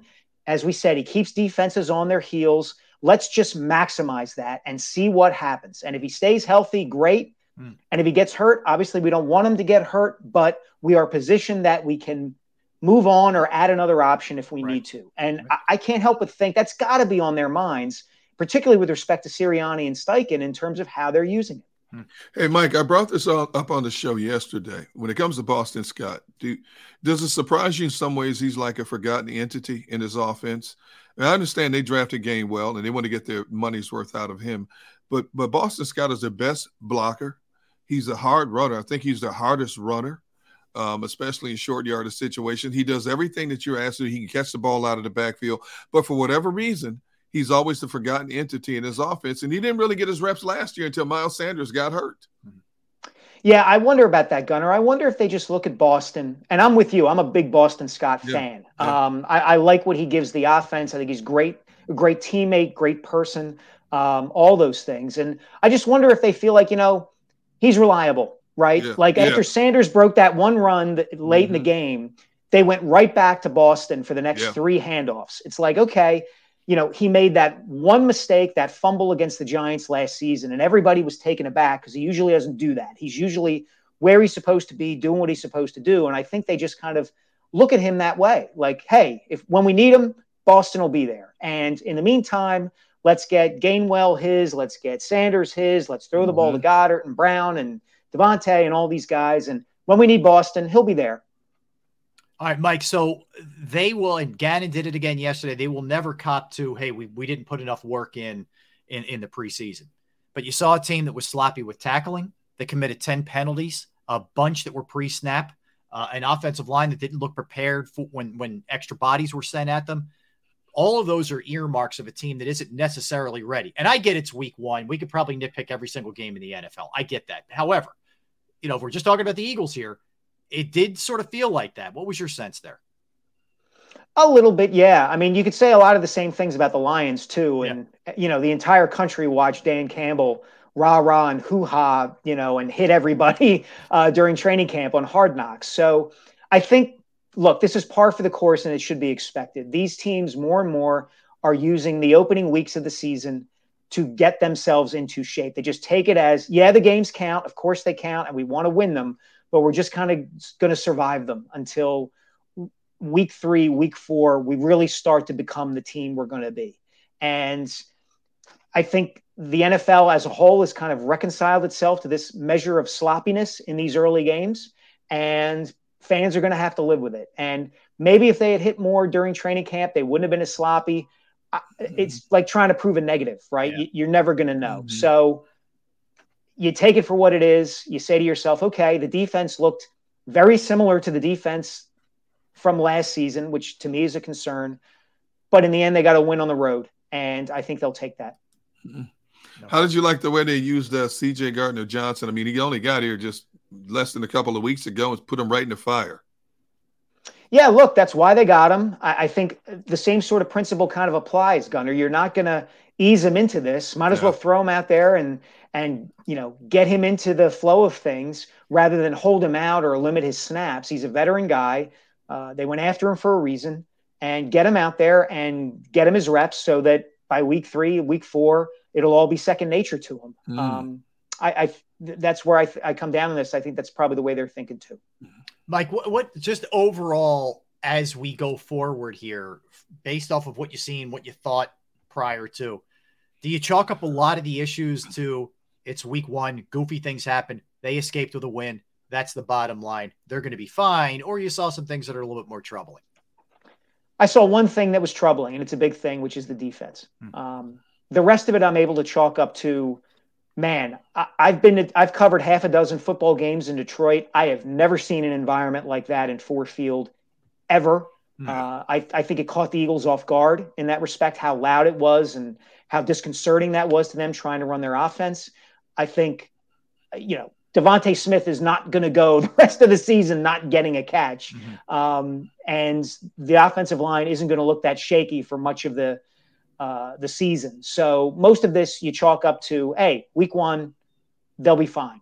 The defense, though, is it going to get better? Probably will get better, but there's no proof of that yet. I mean, the 19 games that Jonathan Gannon has coached with the Eagles, including the playoff game last year against Tampa Bay, the Eagles have allowed 27 points or more 9 times. And you look at the 10 games that they didn't, where their defensive stats were good and they only gave up so many points, man, some not so good quarterbacks. That those Ben DiNucci, who could forget about our guy Ben DiNucci? Guys like that, or Matt Ryan in week 1 last year before the Falcons kind of figured things out as much as they could figure things out. So that's my concern. Yeah. Were you surprised that Kobe Dean only saw the field 3 snaps? I wasn't, Gunner. Okay. I think they're gonna ease him in. And look, he came in. He's one of these guys. I think genuinely came in a little ballyhooed, and in camp he was okay. Like he didn't jump out at you in practice or the games as a guy who, oh my goodness, they got to get him on the field. Right. Jordan Davis did. I didn't see Nakobe Dean in that respect. So if we're going to see increased levels of snaps and numbers of snaps for Nakobe Dean, I think it's going to take some time. Yeah. Okay. Absolutely. All right, Mike, before I want to get to your piece too, your other piece in the Inquirer today, but quickly your Phillies thoughts. We're down to 21 games at this point here, and have been able to sort of withstand a couple of storms in terms of injuries with Harper and Wheeler, with a guy like Bailey Falter really stepping up. In your estimation, a playoff team, and a playoff team potentially, if so, with any hope of getting past the first round? A, I think they're a playoff team. B, Bailey Falter makes me think of Marty Bystrom for all you longtime Phillies fans, when Bystrom came up in 1980 and went 5-0 and helped the Phillies win the pennant and win the World Series. Yeah, I think they're a playoff team, Rob. I do. And I think that I would give them a decent shot in the first round because it's a best-of-3 situation. And assuming Zach Wheeler is healthy, and I know Phillies fans have their fingers crossed about that, I'll take Zach Wheeler and Aaron Nola in a short series. I will. I know Nola's history in September. I get it. Look at his overall numbers this season. He's been really, really good. He's generally been really, really good since he's been a Philly. I'll take my chances with that because anything can happen in a best-of-3 series, even though the Phillies are going to be playing on the road for all of that series. So we'll see. Okay. I just thought of something off of that real quick. You kind of soured on baseball. They're going to make some serious rule changes next year. One of them is a pitch clock, and essentially the batter's got to be ready to go too. Will that help bring you back if you see it speeding the game up? I'm definitely curious to see how the rules changes affect the sport, especially the lack of shifts.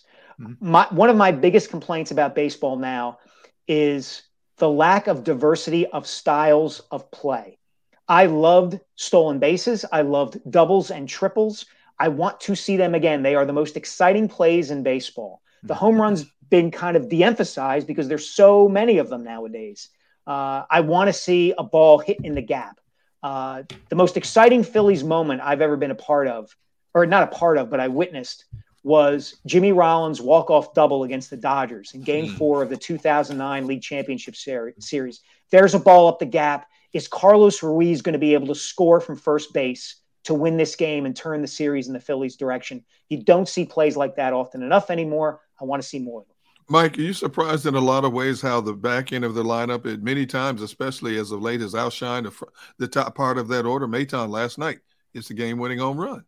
You need that, Gunner. You need guys who come off the bench and get big hits. Go back to 07, 08, 09. How many times did guys like Greg Dobbs and, Iguchi and Tadahito Iguchi and Taguchi and all these guys, Jeff Jenkins, all these guys at the end of the bench come up big. Eric Bruntlett for crying out loud. So does it surprise me?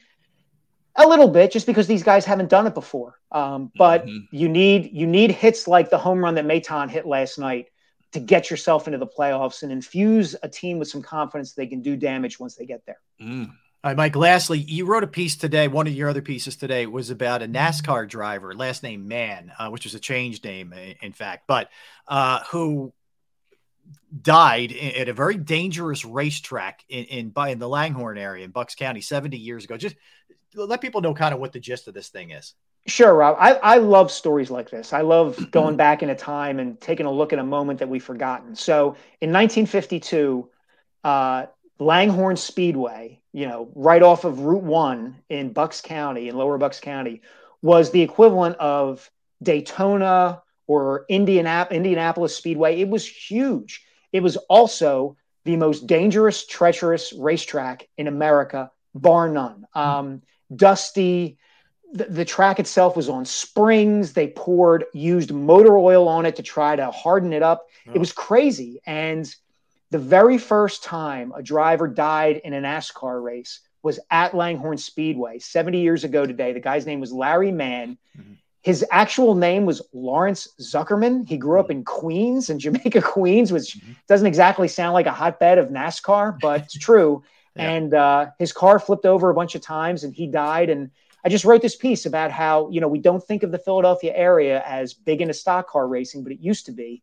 And here's this momentous occasion, this very sad When you need mealtime inspiration, it's worth shopping Kroger, where you'll find over 30,000 mouth-watering choices that excite your inner foodie. And no matter what tasty choice you make, you'll enjoy our everyday low prices, plus extra ways to save, like digital coupons worth over $600 each week. You can also save up to $1 off per gallon at the pump with fuel points. More savings and more inspiring flavors make shopping Kroger worth it every time. Kroger, fresh for everyone. Fuel restrictions apply.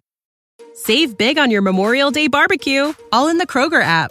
Get half gallons of delicious Kroger milk for $1.29 each. Then get flavorful Tyson natural boneless chicken breasts for $2.49 a pound, all with your card and a digital coupon. Shop these deals at your local Kroger, less than 5 miles away. Or tap the screen now to download the Kroger app to save big today. Kroger, fresh for everyone. Prices and product availability subject to change. Restrictions apply. See site for details.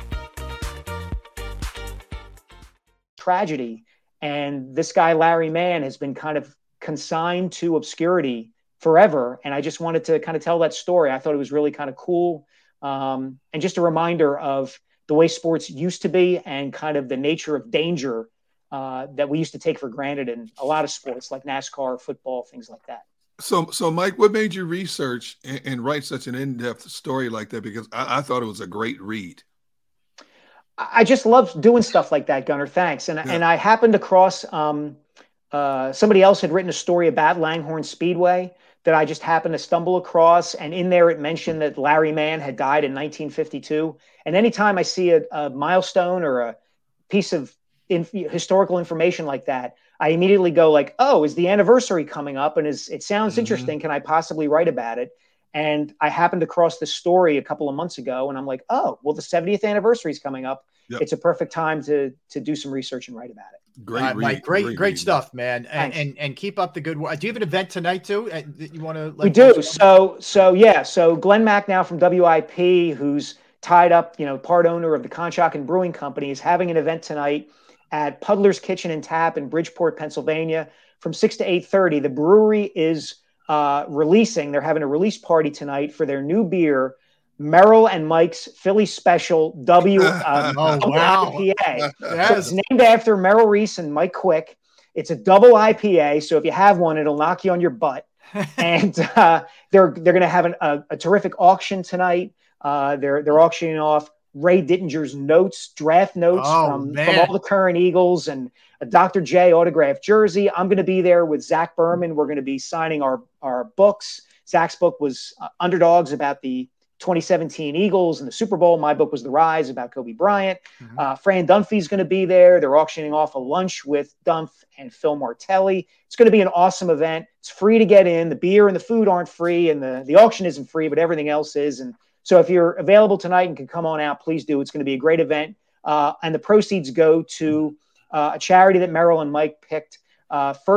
Philly First Tee, I believe it's called. It's a charity that gets kids who wouldn't otherwise be exposed to golf involved in golf, and introduces them to the sport and gets them involved with it. So it's all really great. Hey, Mike, by the way, you and Glenn do an incredible job complimenting each other on your broadcast. And I think you were the perfect choice to fill that role that Ray Dittinger gave up. So kudos to you, because when it was announced that you were going to be the co-host with Glenn Macnow, first thing I said, who knows Philadelphia sports better than Mike Sealski? And sure enough, the few times I've had an opportunity to listen, it's not been disappointing. Gunnar, I really appreciate that, man. And I have to give all the credit to Glenn. He has made the transition very, very easy. Yeah. I give a lot of credit to Ray, who, signed off on this and gave it his blessing. And I'm very grateful for that. And we're just having fun with the show. And I'm not trying to be Ray. I'm just trying to be me. And if people are enjoying that, then I'm very grateful. Lastly, you got to throw your cell phone away and just wear khakis. I mean, that's part of it. No way, man. I'm the opposite. I am the opposite of Ray. I love wearing jeans. I wear jeans every chance I can get. Just what I'm hearing out there. I don't know, Mike. Anyway, Mike, we appreciate it, man. Thanks for a couple of minutes. Thank you, man. Guys, it's always such a pleasure. Thank you so much. Take care. That's Mike Sealski. You can check him out on Twitter at Mike Sealski. And, of course, his work, Inquirer.com, and as Gunnar mentioned, on Saturdays with Glenn Macnow on WIP. All right, let's get a quick timeout. We'll get Barrett straightened out. You back? You good? Can you hear me? Yeah. Oh, there you go. Yeah. Gotcha, man. Gotcha. We're happy to have you back. Yeah. All good. All good from here on out. So we'll get some of your thoughts on some of the things we're bouncing off of Mike when we come back, Barrett. All right. We'll do that. A little fellas. We got a lot of NFL stuff too. Hey, the Lions actually grabbed up your guy, Coyote Awasika. Yeah. Yes. He has been grabbed up by the Lions for what it's worth. So I just wanted to pass that along. You see what happened to Big V having back surgery? No, he's got to have surgery. Yeah, he's got to have back surgery. Oh. That's a bummer. He made enough money. He did get paid. That's 5 years, $50 million. Nice. Good for him. Yeah, he that's tough break though. All right, we'll come back. I like Silsky, man. Silsky's my guy. Man, why are you acknowledging that stuff, dude? I knew you were going to say something when it popped up. Say, oh, geez. Here we go. We're starting controversy. No, there's no beefs. We don't have any beefs yet on our show. We're good. We don't need that. All right, so we'll come back. We'll get Barrett's reaction to some of the things that Mike had to say, and we'll dig in on some Phillies, some NFL. We've got all kinds of stuff in terms of open talk as well. Don't go anywhere. Derrick Gunn, Barrett Brooks, Rob Ellis. We're Sports Take, Jacob Sports YouTube Network. All right, let's talk about Razor technology, in particular, cybersecurity.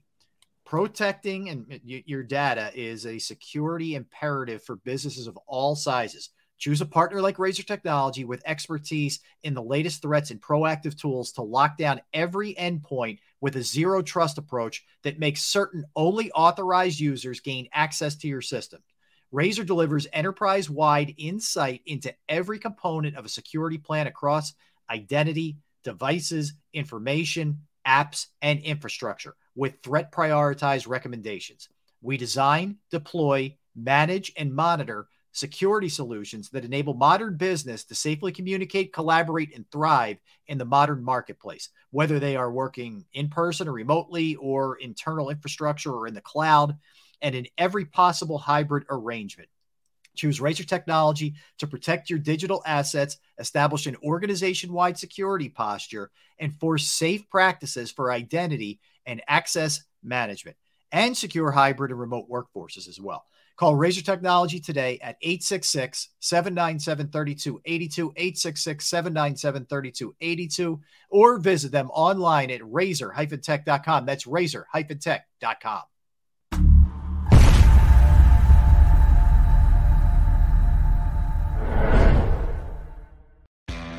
Go to get your game on. Go for the beers. Go for the cheers. Go for the hit and the hits. Go for the stakes and the stakes. Go to get your parlay on. Go to get your party on. Go for the scene. Go for the screens. Go for the gallery. Go for the win. Go to Ocean. Visit theoceanac.com to plan your visit. Philadelphia fans, we're cut from a different cloth. Born into a brotherhood and bonded to our team for life. We believe anything is possible because we've witnessed the impossible. While we may be from different neighborhoods, come Sunday, we are one, and we will be heard. Pondley Hockey, official partner of the Philadelphia Eagles. It's the #1 news at 10 p.m. Action News on PHL 17. Join Shari Williams, Gray Hall, Deuces Rogers, and meteorologist Adam Joseph for all the big stories at a time that's right for you. Action News at 10 p.m. on PHL 17. I get scared sometimes. Of a lot of things. Joining in. Decisions. The dark. The dark. But I once heard someone say, but as I always say, it's okay to be afraid. As long as you face the fear. And keep moving forward. Wherever you are in life, count on the name trusted in insurance for over 80 years. Independence Blue Cross.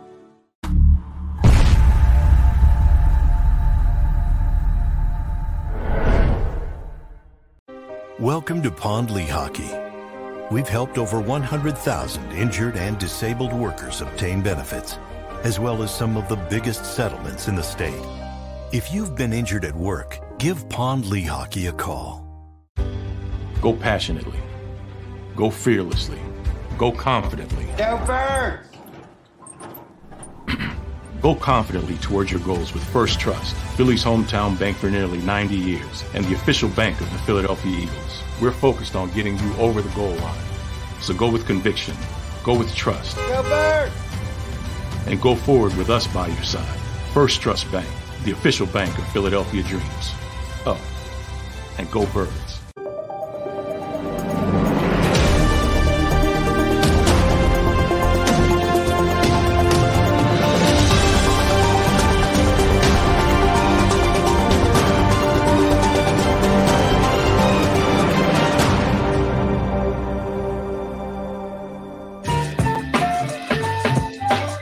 We're back, everybody. Thanks for hanging with us. We are Sports Take, Jacob Sports YouTube Network. What's the matter, Gunner? They just won't get off of this Rob challenge stuff. John Dickerson, we need 1,500 likes for Robbie to get that Delco Life tattoo. How do you know I don't have that already? Right. You have a tramp stamp too. Yeah, right, don't assume anything, man. Let Rob live his life. Maybe I'll give you a free show one day. You'll get to see where all those. Let Rob live his life. That's right. All right. We do need to up the likes though. We appreciate you guys so much. But if you could smash the like button, we would that would be absolutely awesome for everybody involved. Hey, I want to hit you with this, Barrett, since we have you back. Pretty good stats from our guy Tim McManus. Tim does an excellent job covering the Eagles for ESPN. He tweeted this out.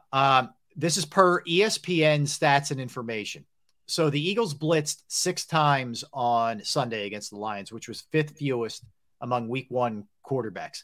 They registered 6 QB contacts on him, tied for the 3rd fewest in the NFL. Goff got the ball out in 2.47 seconds on average, tied for the quickest in the league week 1. All right, so I throw all 3 of those at you. What are your thoughts when you hear that? It means that Goff was ready to play this game. Goff understood what they were going to try to do to him. I think it was more so Goff and the offense were more prepared than the Eagles defense on trying to stop them. I think they called a great game plan against them. They just didn't have the horses to run a game plan that could beat the Eagles. They were just they were actually a more prepared team than the Eagles were. And I said that countless times, that if you look at it, their offense and their offensive coordinator knew what to do to beat this team. They just didn't have enough talent to beat the Eagles. So the Eagles coaching staff left a lot to be desired in this game. Yes, absolutely fair. That's absolutely fair. It's concerning, man. Goes back to training camp. Dan Campbell ran those guys in the ground over and over and over and over again. They were game ready. But like Barrett said, they just didn't have the personnel to finish the job. They gave it their best shot. They made a game of it, made it entertaining. That's why we're sitting here talking, and primarily why we are sitting here talking about the deficiencies that we saw in this Eagles team compared to applauding them for winning that season opening game. But because there's no question the Eagles have superior talent, offensive line, wide receivers, defensive line, but they basically cakewalked through the preseason. It almost bit them. Luckily for them, it was talent that saved them at the end. Yes. And honestly, the things that they didn't do well are very, very correctable. Right. Tackling is very correctable, man. Tackling, like I said, is want to and doing it, executing it. You just got to remember, hey, when you go up and hit, don't just hit a guy, run through him and wrap your arms around him, tackle him. If they had 5 less tackles, that's probably 3 drives that would have been stopped if they would have just had 10 or few tackles, missed tackles. Because those tackles were on. Those missed tackles were on crucial 3rd downs. The Hawkinson's tackle that they missed, it converted a 1st down. The tackle they missed on the goal line was third and goal. If they'd have tackled him, it would have been 4th down. They might have kicked a field goal as opposed to scoring a touchdown on that play. There are so many times where just executing a little bitty, a little thing like a tackle can turn into a big thing, like a drive, keep going, and then they go on to score. You got to take care of those little things, and they're not taking care of little things at this point. All right, how are we feeling about the coaching staff? Sirianni, Gannon, Steichen, Clay generally? They won. I mean, they won. They did. I'm confident they won, number one. Number two, this will be a major thing to me that they come out and corrected more than half of the things they didn't correct. They cut the missed tackles in half. I believe they're going to be a good coaching staff. If they go out and they execute as far as blitz pickup better on the offensive side of the ball, I'll think they've won the day. If they go out and get some pass rush out of their front four as opposed to having to blitz, this will be a day in which they won. They're a very, very talented team, but talent can only take you so far. I've seen the most talented guys in the world get beat by the guys that work the hardest.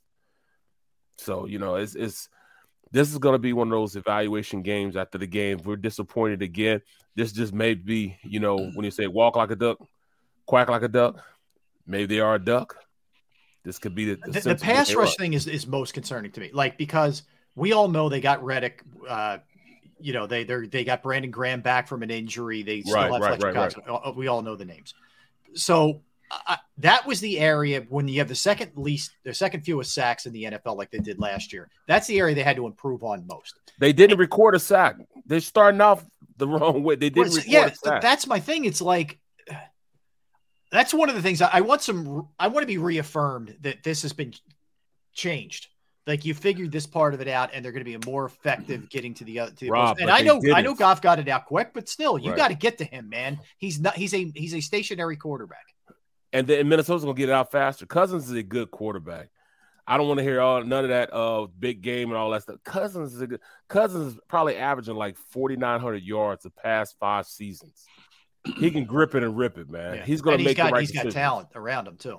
Straight talent around him. Jefferson is now the Cooper Kupp in that offense. Yeah. So you've got to find a way to nullify that. And you say what you want to say. People say it all. People say, all right, you can cover guys.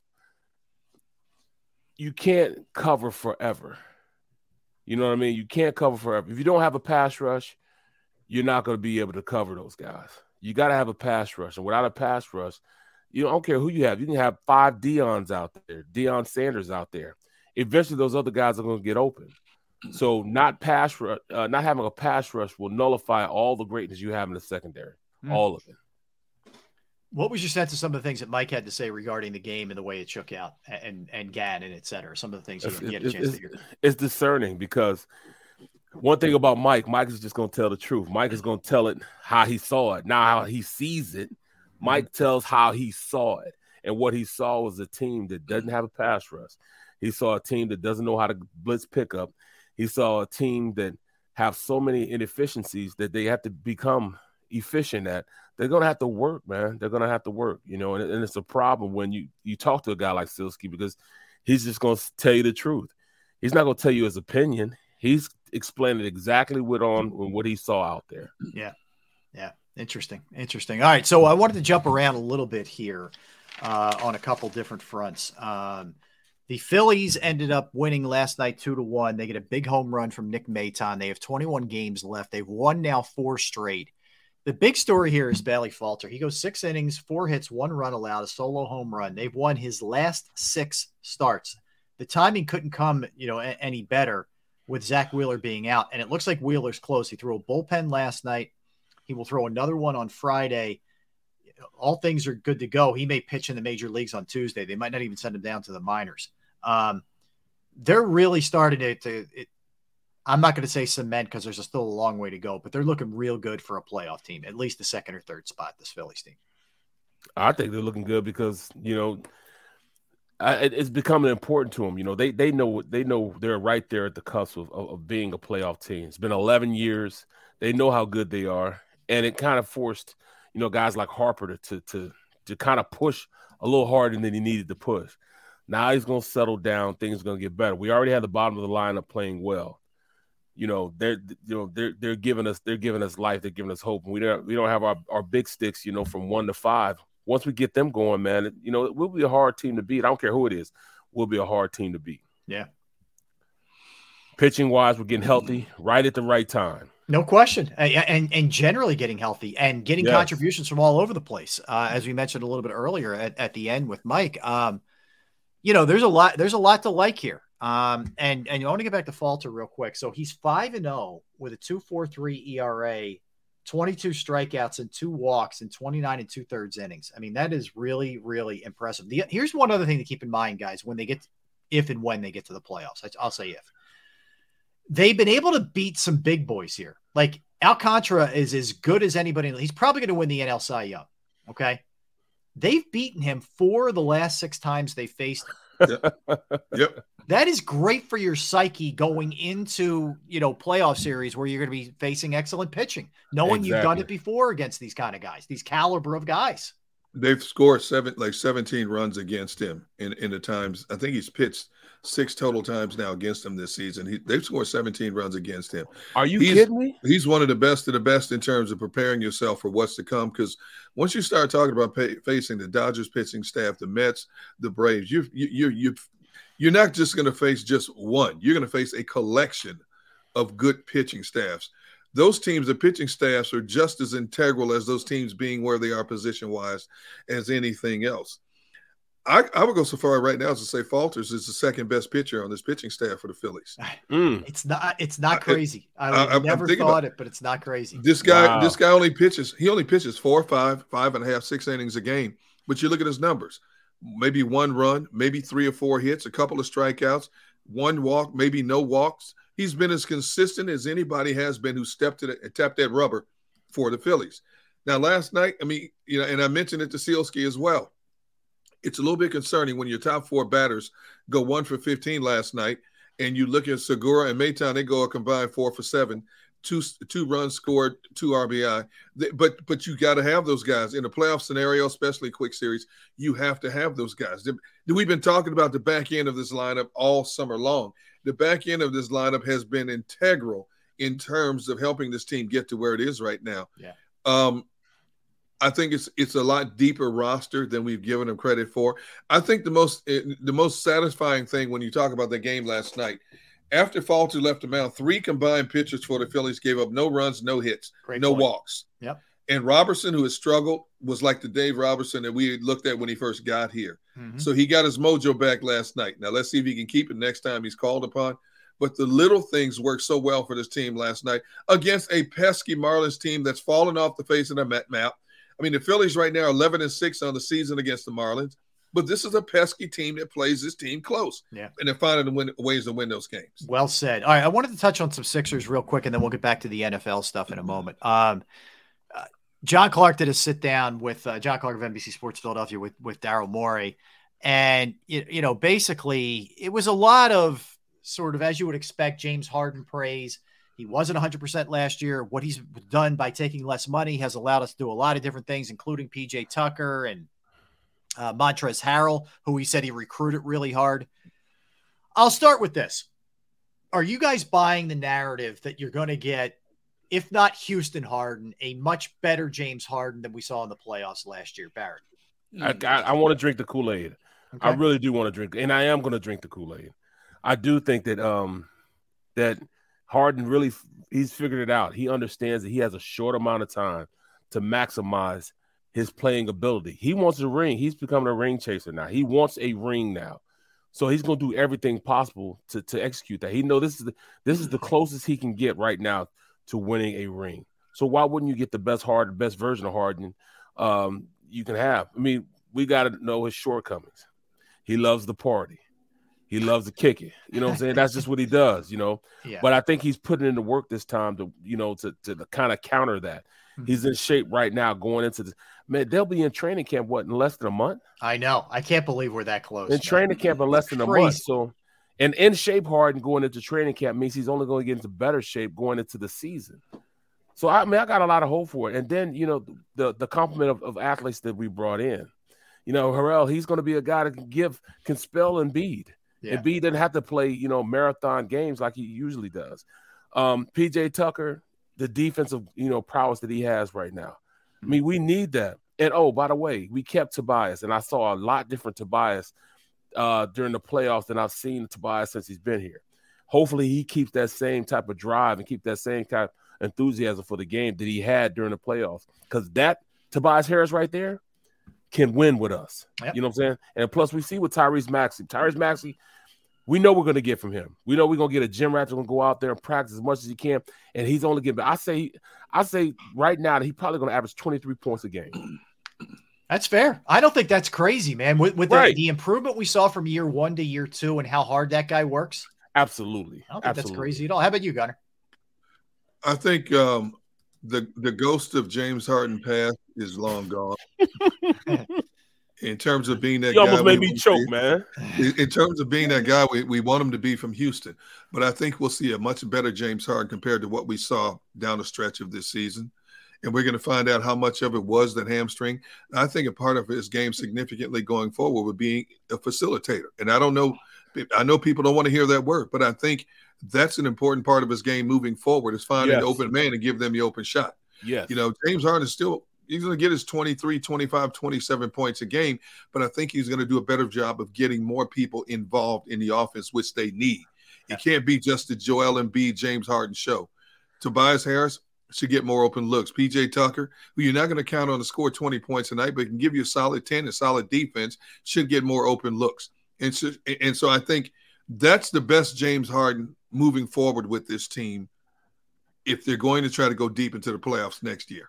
Yeah. Well, let me ask you this. Yeah. Let me ask you this. Rob, especially you. DeAnthony Melton, what are we getting from him? You're going to get a guy who can do a lot of different things off the bench. He can score it. He's an excellent defender. He's kind of a combo guard who can play both spots. Mm-hmm. He's lengthy. You're really like the biggest thing for me, Barrett, the biggest takeaway for this offseason is this team has a real bench now. You are not falling off a cliff. You can run Harrell out there. You're going to run Melton out there. You've added some House. You've added some really good pieces, man. And it's not going to be just depending on Furkan Korkmaz and, other guys who shouldn't even see the light of day, right? So what about Matisse? Matisse be able to bring something to the table? I'm not counting on Matisse. So if you get stuff from Matisse, it's gravy. Yeah, it's gravy now. That's kind of where I'm at with Matisse. If you get anything awesome. I think also to Harden for a minute, I think we're going to love Melton. To answer your question, Barrett. Okay. I think Harden realizes he's not the same guy. And one of the things more he points out when he talked to John Clark was the stats that they had off of his passes to guys in terms of shooting percentage and good looks that he's getting them. So I think he realizes who he is now. It's not going to be an explosive scorer that he was, but he's going to be a good playmaker at that one spot. So I think that's going to be important. Look, I still think he's not getting those calls anymore. And see, he has to change that aspect of his games also. Right. The theatrics when he drove to the paint, where he was getting a lot of those calls. Yeah. You're not getting those anymore. How he used to draw the fouls beyond the arc with the double, you're not getting those anymore. Right. So you got to change an aspect of your game, and I think that'll help him grow as a player overall. Totally agree. All right, we come back. A bunch of things in the NFL. Giselle talks about the relationship with Tom. We'll give a TJ Watt update. A backtrack by a coach, Andy Reid, having issues with the field. Lions information, which is interesting, and some defensive and offensive players and special teams, by the way, players of the week around the NFL. So you don't want to go anywhere.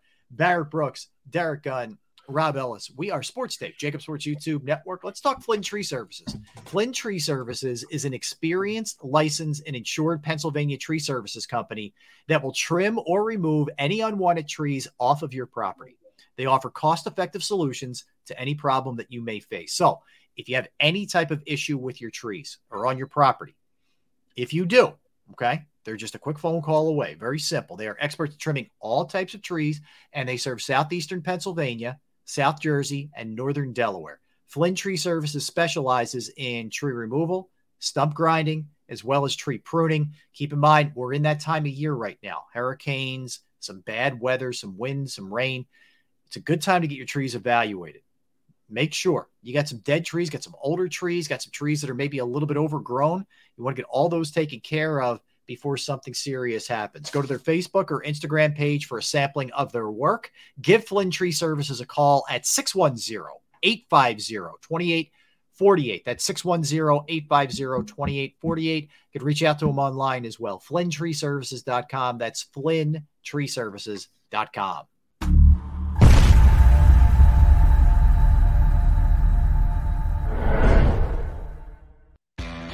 Go to get your game on. Go for the beers. Go for the cheers. Go for the hit and the hits. Go for the stakes and the stakes. Go to get your parlay on. Go to get your party on. Go for the scene. Go for the screens. Go for the gallery. Go for the win. Go to Ocean. Visit theoceanac.com to plan your visit. Philadelphia fans, we're cut from a different cloth. Born into a brotherhood and bonded to our team for life. We believe anything is possible because we've witnessed the impossible. While we may be from different neighborhoods, come Sunday, we are one, and we will be heard. Pondley Hockey, official partner of the Philadelphia Eagles. It's the #1 news at 10 p.m. Action News on PHL 17. Join Shari Williams, Gray Hall, Deuces Rogers, and meteorologist Adam Joseph for all the big stories at a time that's right for you. Action News at 10 p.m. on PHL 17. I get scared sometimes.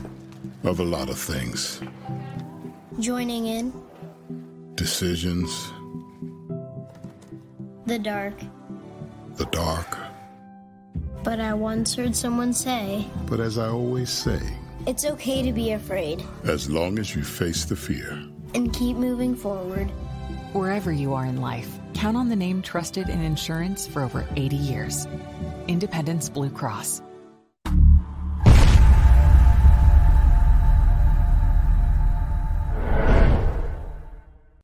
Welcome to Pondley Hockey. We've helped over 100,000 injured and disabled workers obtain benefits, as well as some of the biggest settlements in the state. If you've been injured at work, give Pondley Hockey a call. Go passionately. Go fearlessly. Go confidently. Go Birds! Go confidently towards your goals with First Trust, Philly's hometown bank for nearly 90 years, and the official bank of the Philadelphia Eagles. We're focused on getting you over the goal line. So go with conviction, go with trust, Go Birds! and go forward with us by your side. First Trust Bank, the official bank of Philadelphia dreams. Up and go Birds.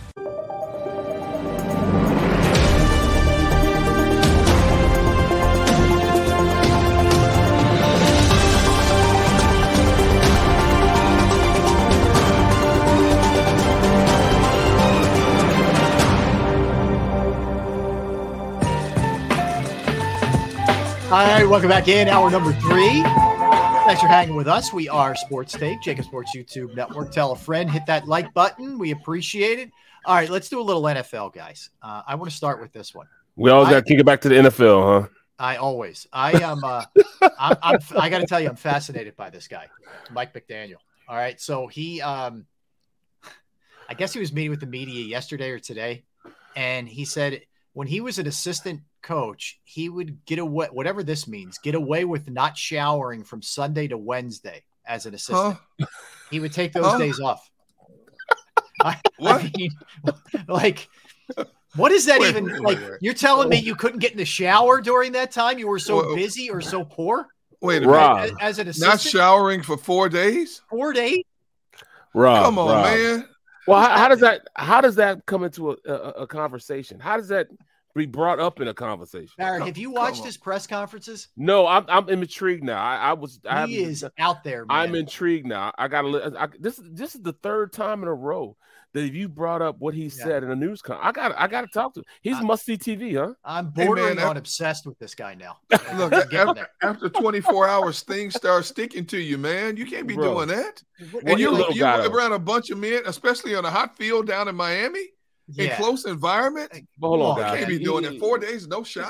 He's a little guy, though. You know what I'm saying? Like once you pass the 295 to 300 plateau, you got to shower at least once a day. Yeah, I agree, but I think general rule of thumb is shower every day, no matter what. I don't care if you're 120 pounds, man. Yeah, your body still gives off odors. Okay.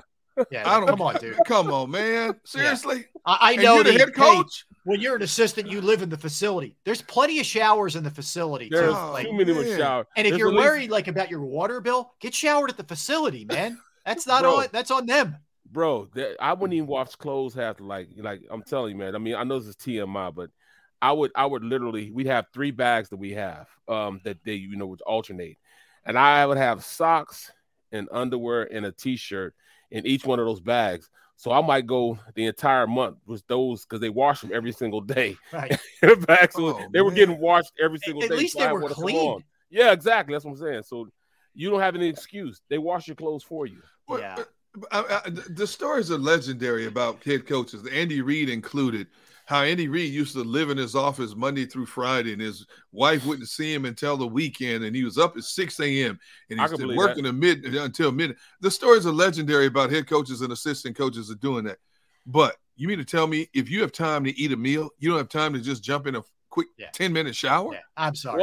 I know you're busy. Come on, I know man. you're game planning. You have time to get a shower for 10 minutes. Well, I'm going to ask you this, Rob. When do you have time to shower? You have 150 jobs. When do you have time? Early, man. You get them early. That's when you get them in. When nobody's torturing you, nobody's bothering you. Everybody's still asleep. Hey, Barrett, that's why he's downstairs in an air-conditioned basement. Correct. Yes, correct. Yes. Oh, I need like a soundproof concoction to keep me in. You just don't let's start. Well, I know. Look, let me ask you guys this: a serious question. Like, I think Joe Buck and Troy Aikman are really good. I always have. I always thought Buck got a bad rap. Okay, Yep. I agree. He just doesn't like us though. He doesn't like us though, but that's fine. Well, so they're doing the game on Monday. It's a doubleheader, but the second game is Philadelphia has the number one announcers. I don't get the hate. Like I'm watching the Monday and I'm like, this is a really good call of a game. Like I don't know where this comes from with people. I really don't. I don't understand it. What he says, the stuff that he says, he's not. I think it's more so the way he comes off whenever the Dallas played the Eagles. You could kind of hear a little favoritism in his analysis with Dallas and also with New England. Are you talking Troy? Not Buck. I think Troy is fair in his assessment across the board. No, I'm talking about you think Buck favors the Cowboys? Yeah, Buck, yeah. Really? Yeah, Buck is the one. Huh. Philly does not like him. Yeah, I don't know why. But I think Troy is very fair when it comes to when he's done Eagles Cowboys games. I think it's very fair in his overall assessment. Now, obviously, he knows that Dallas organization way better than he knows the Eagles because he still has ties there. He talks to people in the office, talks to players. But I think comes across very fair when he's doing a broadcast. All the analysts that come from Dallas are very fair. Michael Irvin's very fair. Yeah.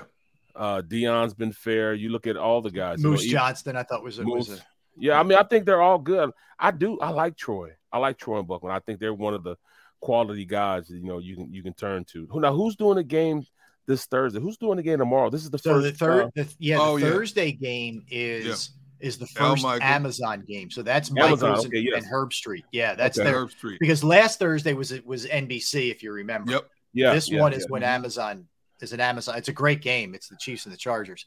And I think that's a great combination, putting Al Michael with Kurt Herbstreit. They're both very good at what they do. I think that's a great combination. I agree with there. I didn't think Herbstreit did well, he can do it all of games, but his shtick is with college football. So, yep. Mm-hmm. Yeah, so I want to see how he flows with this in the NFL. I mean, NFL is easier actually because you know all the players.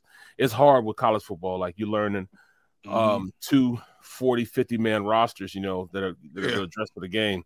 I mean, I have it easy this week because I did Temple Lafayette last week. Lafayette lost to Temple. They should have blew them out, but they got a lot to do. Yeah. But then I got Temple again, so I only have to really memorize Rutgers players because I already know Temple's players. Yeah, that's nice. Yeah, it's be a little bit easier. I got a coach's call. Hence, that's why I'm at the job today. I got a coach's call at 3:30. Okay. So that's why I came to the job to do you guys justice and not have to get off early. We appreciate it, man. It backfired on me because, bro, I've had issues with travel from last night, stemming from last night to this to traffic, just general kind of traffic issues. Wow. My Dodge Magnum, I'm driving and last night I had a event to do for the Eagles. So I'm going to do the event. So I leave out of the Wells Fargo where our studio is here at NBC, and I'm leaving out, and all of a sudden I hit the gas, and it just went poof. Oh, and no. Yeah, so I think messed my transmission up. So it rolled over. So I roll over to the side of the road. But I had an event I have to do at 7:30. And here it is, 7 o'clock. How far away was it? I'm right, and it was at Adelphia's in Jersey. Man, so you had to get from South Philly over to yes, Jersey. over the bridge. So I called one of my producers who produces my show. Mm-hmm. So he gave me a ride to Adelphia to drop me off. Well, then I Ubered back to my car to make sure they didn't tow it because it was sitting outside right there where the right in front of the Wells Fargo where the buses and the train. Yeah. So it was sitting out there. I had to wait 3 hours for a tow truck to come get me. 3 hours? Yes. What? 3 hours? 3 hours. Oh. 3 hours. 3 solid hours. You pay for AAA? Yes. See, and it took them that long to get there? Yeah. That's terrible. I was hot as fish grease. In fact, I sat down. I said, you know what? I went over to Chicken and Pete's, had me a drink, and came back, and they still hadn't come. Damn. So long story long, I get back to the house. It's probably 12:30 at night. I go to bed, wake up in the morning. So I drive my pickup truck here to work. I'm on my way here. I left 45 minutes in advance because we got off I told, hey guys, I got to get off the meeting early so I can get there. There's an accident where 295 splits, where you have that you can go to Philly or you can go to Atlantic City. Yep. There's an accident right there. So I'm sitting there trying to get past. I'm like, Derrick, Xander, and Rob are gonna kill me. So I kept putting on, filming. Look at it. Here's another policeman going by. Here the police, the fire department going by. To show you that I'm sitting there, so you guys didn't think I was, playing around. Dude, you don't need to do that. By the way, if you tell us you're in traffic, we believe you. It was horrible, man. So my traveling the past not even 24 hours has been atrocious. So I don't know what's going on. I hear you. Anyway, so I want to throw that out there about Buck and Aikman. Aside from that, and this was part of what I was doing today as I was waiting 2 hours and 45 minutes for an oil change. As I'm doing my work, they have Good Morning America on in the waiting room. So I'm watching them talk about Giselle and Tom Brady. Right. So on Good Morning America, but she spoke with Elle Magazine. Now this was before the season started. It's before Brady took us 2 weeks training camp or something like that. Yeah. She basically said, "Look, I want him to be more present, and do I worry about him, taking a beating? Like, yes. What else does he have to prove? That kind of thing." They asked her. They followed up. Are you guys having any kind of marital discord? And she wouldn't, go near that. Look, you could tell. Wait. What was her answer? She wouldn't answer. She just danced around it. That's all you need to know. Yeah. All you need to know. So she never holds her tongue. That's what I'm saying. I'm telling you. There you go. I think that my assessment is him going back really did not sit well with her. And they're dealing with some stuff. It's just sort of my set. Now, he's the GOAT who seems to be able to just block everything out and just keep doing his thing. So maybe it doesn't affect him. Who knows? But it seems like there's a lot more. She's the GOAT also, though. She is a GOAT. Yeah. She's a GOAT. Double GOAT. Yeah. Right.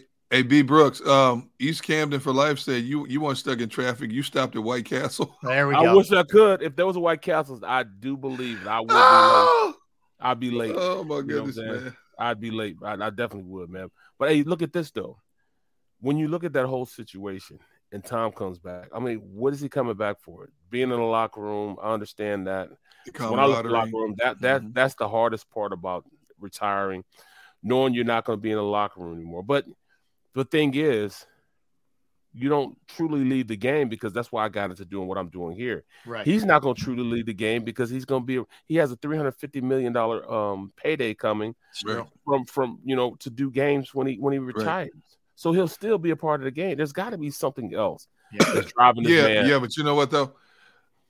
He exceeded his life expectancy in the game of football. Oh God, by 8. Now, when you're talking about being an absentee parent from August all the way through January, and in many cases with him parts of February, that's a little bit different when you have 2, 3, 4 kids, Right. But when you have that kind of money, you can hire the best of the best in terms of nannies, helpers, stuff like that to help you get through those things. Unlike most people, they have to take upon that job description on themselves. So maybe she's at a point was frustrated. Hey, look, I let you do what you needed to do for 22 years. You told America you were calling it quits back in January, and then a week late, 10 days later, you're going back again? Yeah. And then, of course, he came out last week. Well, I missed a lot of birthdays, a lot of things that kids are going through and growing up, so that's starting to weigh on him now. So basically, it sounds like to me he reneged on his deal. Maybe. That's exactly what it is. I mean, he retired, man. Like, what else do you have to gain? You've won 7 Super Bowls. You've made as much money as endorsements as you have almost playing the game. Mm-hmm. Okay. You will go down as the greatest quarterback that ever played the game. That would arguably, because everybody's going to have their favorite. Yeah, but that's us. We agree. Hold up. We agree in unison. But you know how it is. Football fans, they're going to argue. Oh, no, he was better. Joe Montana was better. Johnny Unitas was a better quarterback. Back in this era, he had to succeed on mud-soaked fields, playing on ice and all. You know what I'm saying? So you're going to have your favorites. The debut will rage on forever. But, as we look at modern era football, he is the greatest to ever play the quarterback position. And he proved it by going down to another team in the first year and winning a Super Bowl with another team in the first away year. From Belichick. Away from Belichick. Okay. Yep. So basically, nothing else to prove. Yeah, you're right. Yeah. The only thing he has left is, and I've heard so many players say this, and the players have told me this, it's hard to give up their camaraderie. Sure. It is. In the locker room. Blood, sweat, and tears on a practice field. Yep. Bringing guys together from so many different parts of the country for one common cause of trying to be the best of the best. Most guys come to that realization mid to late 30s. This man's 45 years old and still doing it. Yeah. No, absolutely. Give it up. So the other interesting stuff around the league, I don't know how you want to view this. I'm going to err on the side of I give the guy credit. Okay. Right. Nathaniel Hackett came out yesterday and said, look, in hindsight, we if we could do it over again, I would go for it. I wouldn't kick the field goal. We had certain, there was a yard that we wanted to hit. We got to that yard. We kind of went by the book. It didn't work out. If I could do it again, I would have had Russell Wilson, try to pick us up a first down. I'm going to give him credit. I know, look, guys, you guys may feel differently. There's a couple different ways you can look at this, but I'll give him his props. I will say I give him his props, but I wouldn't have done it. Nope, not me. I just wouldn't have done it. I give him his props for being honest like that, and I think it's more so he wanted to show his quarterback, hey, I totally trust in you. This is why I did it. And I want everybody else to say it's not the trust that I don't have in you. It's not that. It's just what I was thinking. That's what I was thinking at the time. It has nothing to do with your skill set. I knew you could have got the first round. I just lunched on it because once we got to that point that I thought we were comfortable with it, I was good with it. See, I'll start by saying I give him his props for being open and honest, but I would not have answered the question in that regard. You knew what he should have done. I knew what he should have done. All of America watching that game knew what he should have done. That ball should have been in the hand of a future Hall of Famer on 4th and 5. Yep. That man has won too many come from behind games in his career for him not to have the ball. But I would have stepped to the mic, and when they asked me the question, Derrick, when you look at the film, should you have gone for it? I would have said, you know what? We made a lot of mistakes in this game. We've studied the film. We've watched everything. And moving forward, we have to do a better job in all facets of the game. Boom. And I'd have dropped the mic and walked off. You'd be great at the podium, man. I love that That's what I would have delivery. said. You like that? It's perfect. That's what I would have said. Rob, He's unbelievable. He's Nino Brown, man. He is, man. That's right. That's right. He is unbelievable. It's the brother from the bank. Yes. It's the educated brother from the bank. I'm calling you Nino, man. Nino Gunn. Look, because see, now what you've done is you've opened that can of worms. Yeah, I agree. You're going to be second guessed every time you do something. You make yourself vulnerable, right? He better start nailing his decisions from here on out. It goes away if you start getting them right going forward. You're right. But Rob, I'll tell you this. I'm not going to say that. I think it's more so he doesn't care about what we think. I think it's more so about how they think about his quarterback and why they didn't give him an opportunity to do it. I think it's more so him trying to make sure that there's nothing that's going to him saying that he doesn't believe in him. It was my fault, and that's the reason why I did. I think That's what a good stand-up coach does. I get that. But I wouldn't stand there at the podium and just admit it like that. And you just said, it's the educated brother from That's right. I would have said it's the educated brother from the bank. If I'm going down, I'm taking everybody. It's the educated brother from the bank. No, you know what? Time's yours. We have to do a better job. What a segue. Good segue, Nino. So Andy Reid is blaming the turf in Arizona for a couple injuries here, saying basically the sod was loose. It wasn't catching for the players. So he had two guys go down. The rookie, Trent McDuffie, the corner, he's out at least 4 weeks now with a bad hamstring. From Washington. Yeah, yes. Some people wanted the Eagles to take. Yep. And then Harrison Butker, his kicker, there was hope he would be able to kick tomorrow night in the Thursday night game. He won't now. So that's by the way, props to Justin Reed. Did you see him step in? Oh yes. That's crazy. The receiver went in and kicked the field goal. That was talent. That dude is talented. Straight down. Yeah. I think he did it in college though. Did he? Yeah, he did it in college. He was really good. Yeah. But I'll tell you, man, and look, Andy knows of what he speaks from garbage, fields with the vet and some of the stuff that he had to deal with. But I thought it was kind of interesting. He's not usually one to call out a team or a situation like that, but he did. He was pretty vocal. They had just resodded that field. Let me tell you something, because I've had to lay many sod. From the time I was a teenager, my dad had me out there laying sod. It takes a while for it to catch. And I know modern technology expedites the process now. But when you have 22 men, 200 to 400 pounds, running up and down and cutting something, a week, that's not enough for that turf to take hold, man. And that's why you see a lot of these ankle and knee injuries with stuff like that. And I know a lot of teams do it. They do it time and time again. But, Andy Reid is right, man. What if you had lost Patrick Mahomes for the season with an ACL tear because a piece of turf gave away? Somebody like that. Yeah. Well, it's a real problem like in Pittsburgh, because in Pittsburgh, they played the high school football games like in November. Yeah. They play all the high school championship games. State championship, yeah.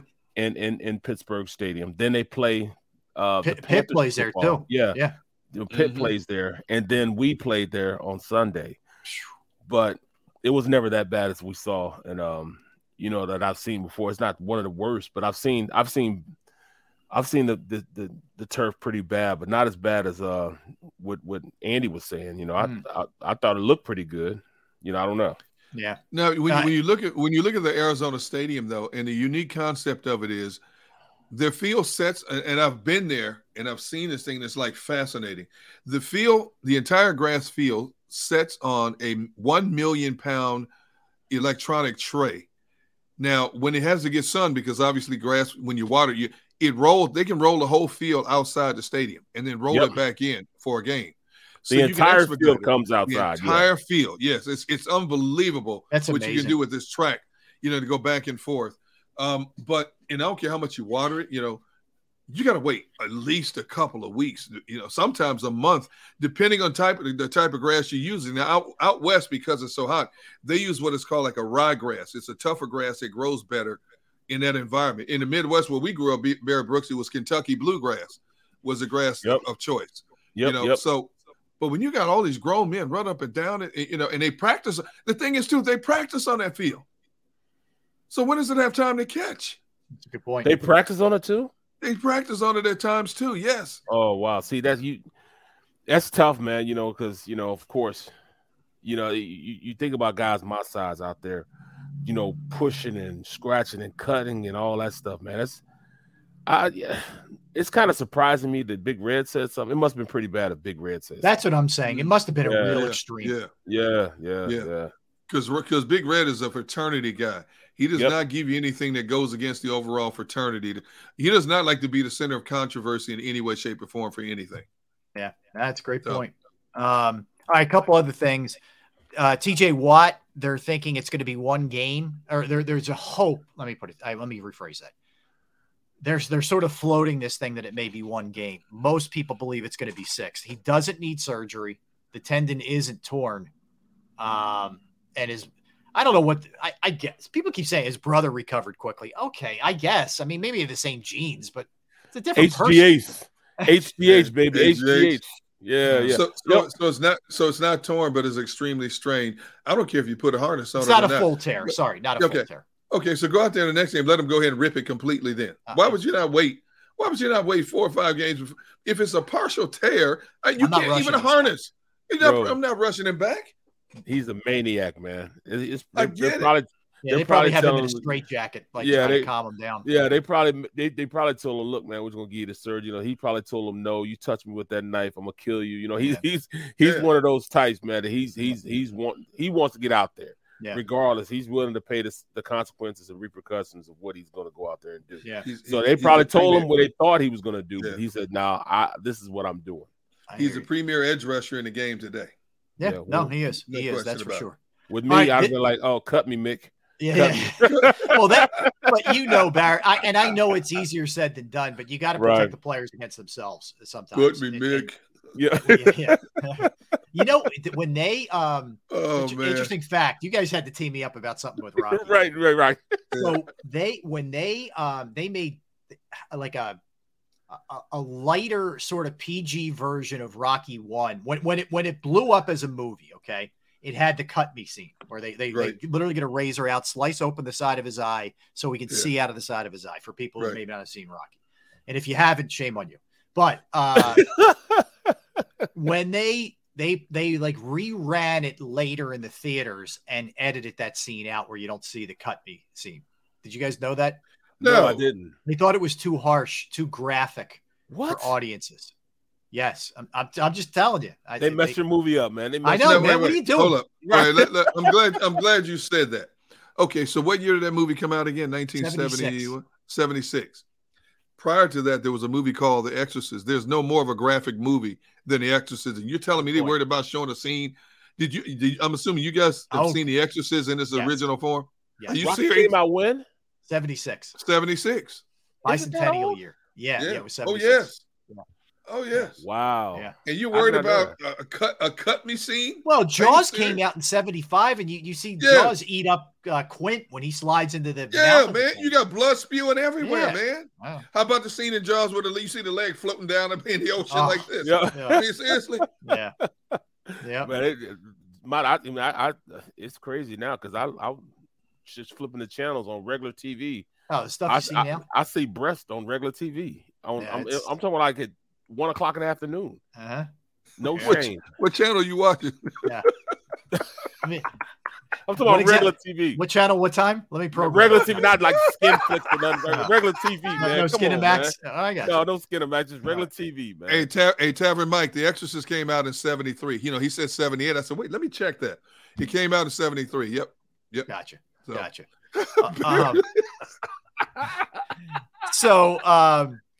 Gunner, you pointed this out in the pre-show. This is very cool. What's that? What did I do now, Rob? First time in 24 games that the Lions are actually favored in a football game. They were 2.5 Isn't that crazy? Favorites against the Commies, the Washington Commanders this week. Man, Vegas likes what they saw from them last week. The last time they were favored in a game was November 22nd, 2020. That's the last time they were favored in a game. Guess who had the second? Yeah, guess who had the second longest streak for not being favored in a game? The Giants had a 15-game streak when they weren't favored. Wow. Now Detroit was favored. The last time Detroit was favored, they were favored over Carolina. They went into Carolina and lost 20-0. So it kind of hurt. It hurt their case. Yeah, for sure. But I mean, think about it. Not an easy game to handicap because Washington won. Right? They beat the Jags. Yep. So Washington wins. Wentz looks pretty good, for the most part. Right. But I think because it's the road, and generally you're talking about 2.5 or 3 points that you almost automatically subtract, if you will, from the home team. So they're basically saying this is a toss-up, this kind of game. Yeah. What's the matter? You see what John wrote too? I don't want to talk about it. I can't talk about it. Oh my God, that's rough. Something's wrong with him, man. Yeah, Something's wrong with John. Yeah, there's issues. Oh my goodness. Yeah. And I could see you.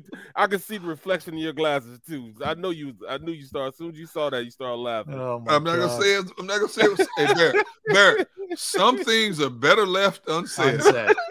Very true. Yes. We know what Barrett's doing after the show today. Oh man. Barrett will be watching TV this afternoon. I wonder why. Yes, he will. Leave me alone. I'm breaking down film. Yeah, sure. He break it down, all right. Patrick Mahomes, AFC Offensive Player of the Week. No surprise there. With the way he might win it every week. I know. Minka Fitzpatrick gets the defense. He was phenomenal for the Steelers. Gets the Defensive Player of the Week. Bad man. He is. I thought this was interesting. Saquon Barkley gets the Offensive Player of the Week. He should. You could be looking at Comeback Player of the Year too if he keeps this up. Right. But he earned it, man. He was great in that game. Hey, man, he's running behind Scrubs. Yes. He's running behind Scrubs. He got $1.64 running behind Scrubs. Yes. They went out and got some guys from the local Walmart. You know what I'm saying? Got playing offensive line for him. And he goes out there and does that. Hey, what are you doing Sunday at 1 o'clock? I don't know. Right. Yeah. Come on. We got something for you. Hey, then after that, you can come help me, demo my bathroom. You know what I'm saying? Yeah, right. Yeah, exactly. So and an Eagle gets a little touch here. So Zach McPherson gets special teams player of the week. Of course, fielded that onside kick was not a great onside kick. No, that was a punt. Be honest. Yeah. Why did Detroit do that at that time of the game? You had the momentum. That's like Dan Campbell. I'm throwing anything out there, dude. Man. Anything and everything. Kitchen sink. Yep. If you kick the ball on the ground, now you practice that technique. Kickers don't practice much, but you practice the onside kicks time and time again. Why would you pop it straight up in the air instead of hitting it on the ground, see if you can ricochet off somebody's leg or arm or something? You're so much better off, with the weird hops you get with a football than. But guys, how many of you guys thought that they were going to do that? I didn't think it. Exactly. So he hit us with go up in the air so his guys can go 10 yards and go get it. Yeah. Dude, his guy when he was 5 yards. They were ready for it. McPherson had the ball before his guy. The closest guy coming down was within 5 yards of the ball. He should have pushed. He should have tried to ricochet it off somebody. I saw with one guy in college. Smartest thing I've ever seen in my life. They onside kicked it, and as soon as the ball went in the air, he waved his arms like this as a fair catch. Yeah. They got the ball, blew him up, and it was they got the ball. I mean, knocked him totally out. They take the ball. They think they got the ball, but they got a flag for you can't hit you can't hit the guy if he fair catches it. Right. Smartest thing I've seen in a long time, bro. That is interesting. All right, so it will be Joe Flacco for yet another week. There were a lot of calls for Mike White to be the quarterback with the Jets. Zach Wilson is practicing today, for what it's worth. So I guess the knee's another loss for the Jets. Flacco's under center. Another loss. Yeah, I'm with you. And they're at Cleveland. Cleveland's coming off that. They're feeling good about themselves winning last week. They're just looking to just be, still have a fighter's chance once Watson gets back. That's all Cleveland's goal is. Robert Saleh's receipt jar is going to get that much deeper. This week. There's going to be a lot of receipts, man. That jar is going to be full. Yeah, this stays this way. But yeah, that's one of the interesting games of the NFL slate. All right, so let's get a quick timeout. We'll come back. We'll hit you with some open talk stuff, including a former NFL star, a Hall of Famer who's in some big trouble. We'll do that. Birthdays on this date. I got a couple on this dates for you guys, which are good. So we'll dip into all of that, continue the Eagles talk as well. Don't go anywhere. Barrett Brooks, Derrick Gunn, Rob Ellis. We are Sports Take, Jacob Sports YouTube Network.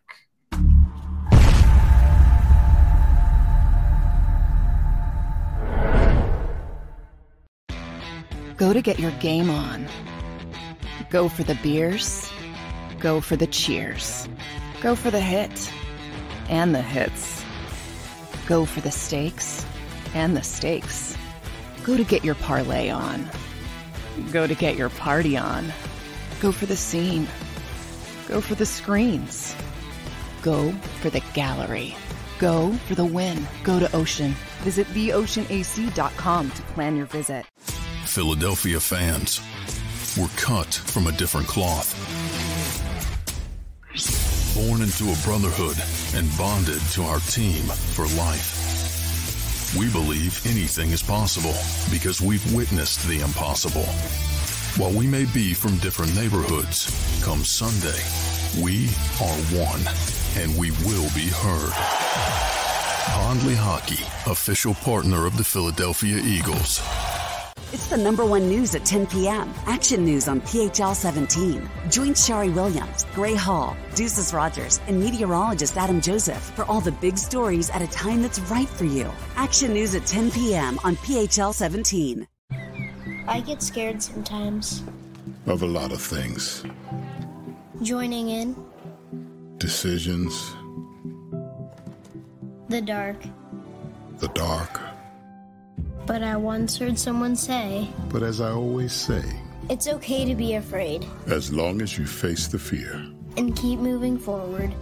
Wherever you are in life, count on the name trusted in insurance for over 80 years. Independence Blue Cross.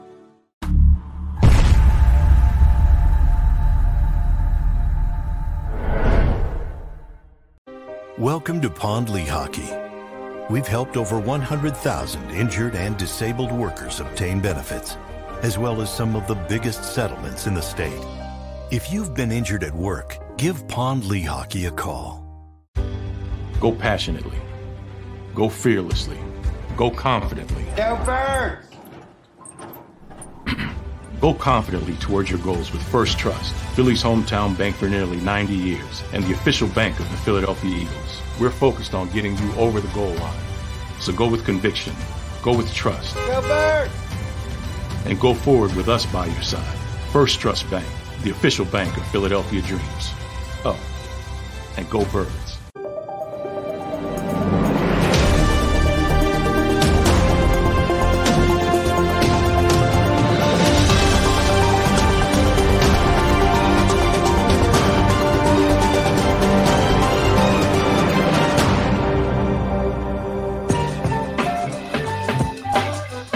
Time flies when you're having fun. Final segment of the show. Welcome back in, everybody.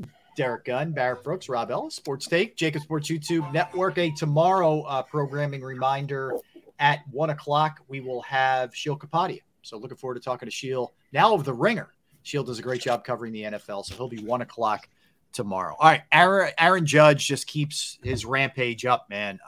He hit his 56th and 57th home runs of the season last night.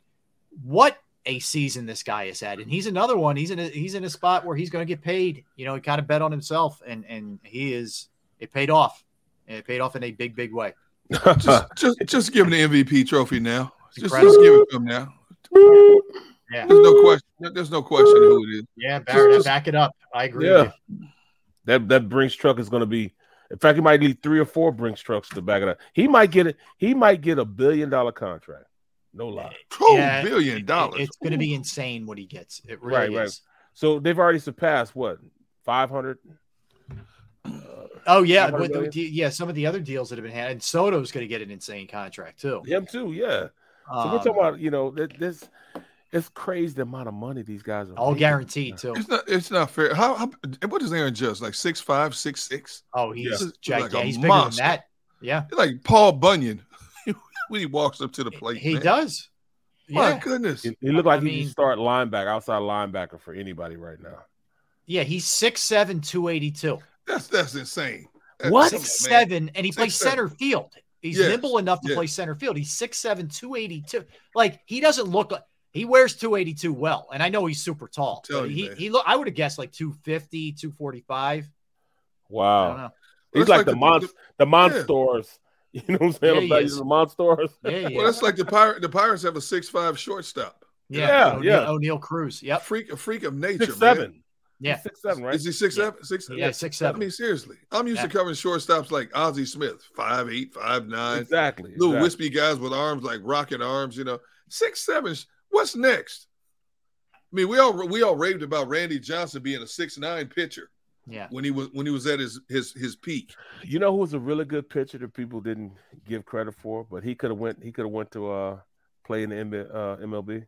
Who? What's his name? He's 7'3" for the Sixers. Oh. 7'3" for the Sixers. Yes. No, he was 7'6" actually. 7'5". Sean Bradley? Sean Bradley. Yes, Sean Bradley. Sean Bradley was an all-world pitcher. I think he went to BYU. He was an all-world. He went to BYU, yeah. See, all-world pitcher. Can you imagine him taking a stride to the plate? That's unfair. Oh. He would have been, what is it, 60? How many feet? 60 from the home plate? 6 inches. So he would have been 30 feet. When he started, he would only been throwing the ball 30 feet. That's not fair. Yeah, that's just crazy. It would literally be like he's right on top of you. Exactly. So he was an all-world pitcher. You know what I'm saying? I had to do my homework on him. I played against him in high school. That's crazy. I was the first person to hold him under 20 points. I held him to 18 points. I got to imagine you were just kind of banging him around, right? Bro, I was using your physicality against him. I was 6'3" and I was at his belly button. Oh my God. Yeah, but I held him. I did. I held him to 18 points. It's called the 7-Up shootout. No, either Coca-Cola shootout, shootout, something like that. Okay. And we played against him, and but he did dunk on my face, and I got a mouthful of his privates, dog. Come on, I admit it, dog. I'm playing. Brooks. Look, I'm playing him right, and all of a sudden I turn around and I'm working him. Boom, I'm steady hitting him in his rib kidney shots. Boom, I'm just steady, and I'm working him. So all of a sudden they come down. Now he had 3 guards. They were all your size, Rob. All of your size. They were like 5'8", 5'9", and they were shooting threes from half court. They're the reason why they were so good. Come down, shoot 3. Well, they come down, right, and they call this play Trojan. Now he's at the top. He's at the free throw line, and I'm guarding him. I'm like away from him because he can hit a little, elbow jump shot. So I'm kind of guarding like this. All of a sudden he says Trojan. He goes out Trojan. So he goes to the corner of the free throw line, and I hit him like this. And he spun around. He kind of hooked me. When he spun around, he took one step and he was at the rim, and he was on his tippy toes, caught it in the air, and dunked it on me. When he dunked it on me, I tried to block it, so I go up, and I jump high enough to just get all that into my face. I'm like, oh, dog. And it's like halfway through the game, so I'm sweaty too. I'm pissed. I want to fight now. I want to fight him, but I couldn't do it because, we're playing in the game, man. Oh, my God. Yeah, I still remember. It was actually on YouTube. I had him take it off. It was on YouTube. Brooks, again, John Dickerson's comment about your Sean Bradley. Look at this. They were Mormon prophets.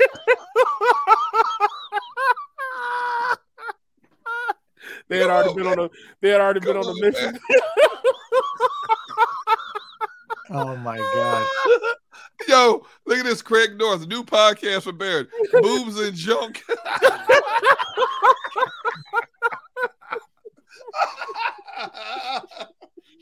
Oh my goodness. Oh my goodness. Where are we going? Oh my God. Man? Where are we going, man? Hey man, you're talking about watching boobs on primetime TV and stuff. I mean, what in the world? Unbelievable. I can't take it from you guys. Unbelievable. Your mom's gonna be calling you again. Yeah, today, Mama man. Brooks. You better hope she's not watching today, man. You get another call today. I don't think we've heard from her, which is rare. Wow. So maybe she's busy. You better hope she's actually coming up next weekend. She's coming up next weekend. Okay. All right. Spend some time with you. That's good. Yeah. So that's good. I think my mom's she's one of those doomsday preppers. So she's into canning. Like her whole she has the basement. Her whole basement is full of canned food. She could probably live down in that basement for about 3 years. Yeah. And not worry about coming out. I know people like that. Absolutely. 100%. Yeah. Oh yeah, no question. Well, you brought up Mormons, but that's part of the Mormons doctrine also, that you should have at least a year's worth of food. Andy Reid would tell me that all the time, because he's Mormon. His wife was Mormon, so he became Mormon also. And he had, when he lived in Philly, he had a pantry that he had a year's worth of canned goods, just in case. I did not know that. You got a year's worth of ribs, D-Gun? What's that? Yeah, heck no, the cost of meat right now, I'm gonna be out there shooting pigeons if I have to. You kidding me? That's what I'm gonna be grilling, man. I can't afford all these ribs, man. Whoa. Oh my God. All right. I'll hit some of these heavier stories in a minute. Let's do a couple on this date. All right. One of my favorite moments in sports happened on this day in 1990. On this day in 1990. Baseball. What part of the country did it happen in? It happened in Southern California. In fact, it happened in Anaheim. Okay, so it could have been in Anaheim. 1990 Anaheim. What month did it happen in, Rob? This date, not September. Oh, September. I should have been paying attention. September 14th, 1990. Wow. In Anaheim? Seattle Mariners against the California, Anaheim, Los Angeles, whatever the heck they were called in 1990 Angels. Oh, I'm lost now. I can't even begin to guess. Griffey Sr. and Jr. went back to back. There you go. Oh, wow. There you go. First time that's ever happened. Last time that's ever happened. That's a great one. Yep. Yeah. Dad hit it first, and then Junior went yard right after. I watched it on YouTube. The look on Senior. So Senior already hit it. He's in the dugout. He's watching. And then when Junior goes yard, it's kind of that look like it was part. I can't believe my kid just did that. Part. My kid just won up me. He was kind of like, really, like sort of one of the. It was a very funny look that Senior had on his face. It was very cool. Imagine being a professional athlete and not only having the opportunity to play with your son, but knowing your son's better than you are. Mm-hmm. Yeah, that's awesome. You knew by then he was. Yeah, Griffin awesome. Ken was like 20, Junior. Yep. Crazy. So that was pretty cool. On this date, Derrick's favorite show, The Golden Girls, premiered.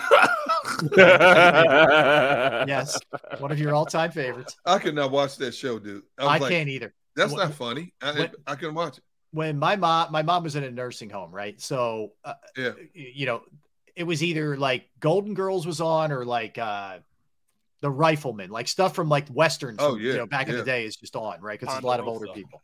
Yeah.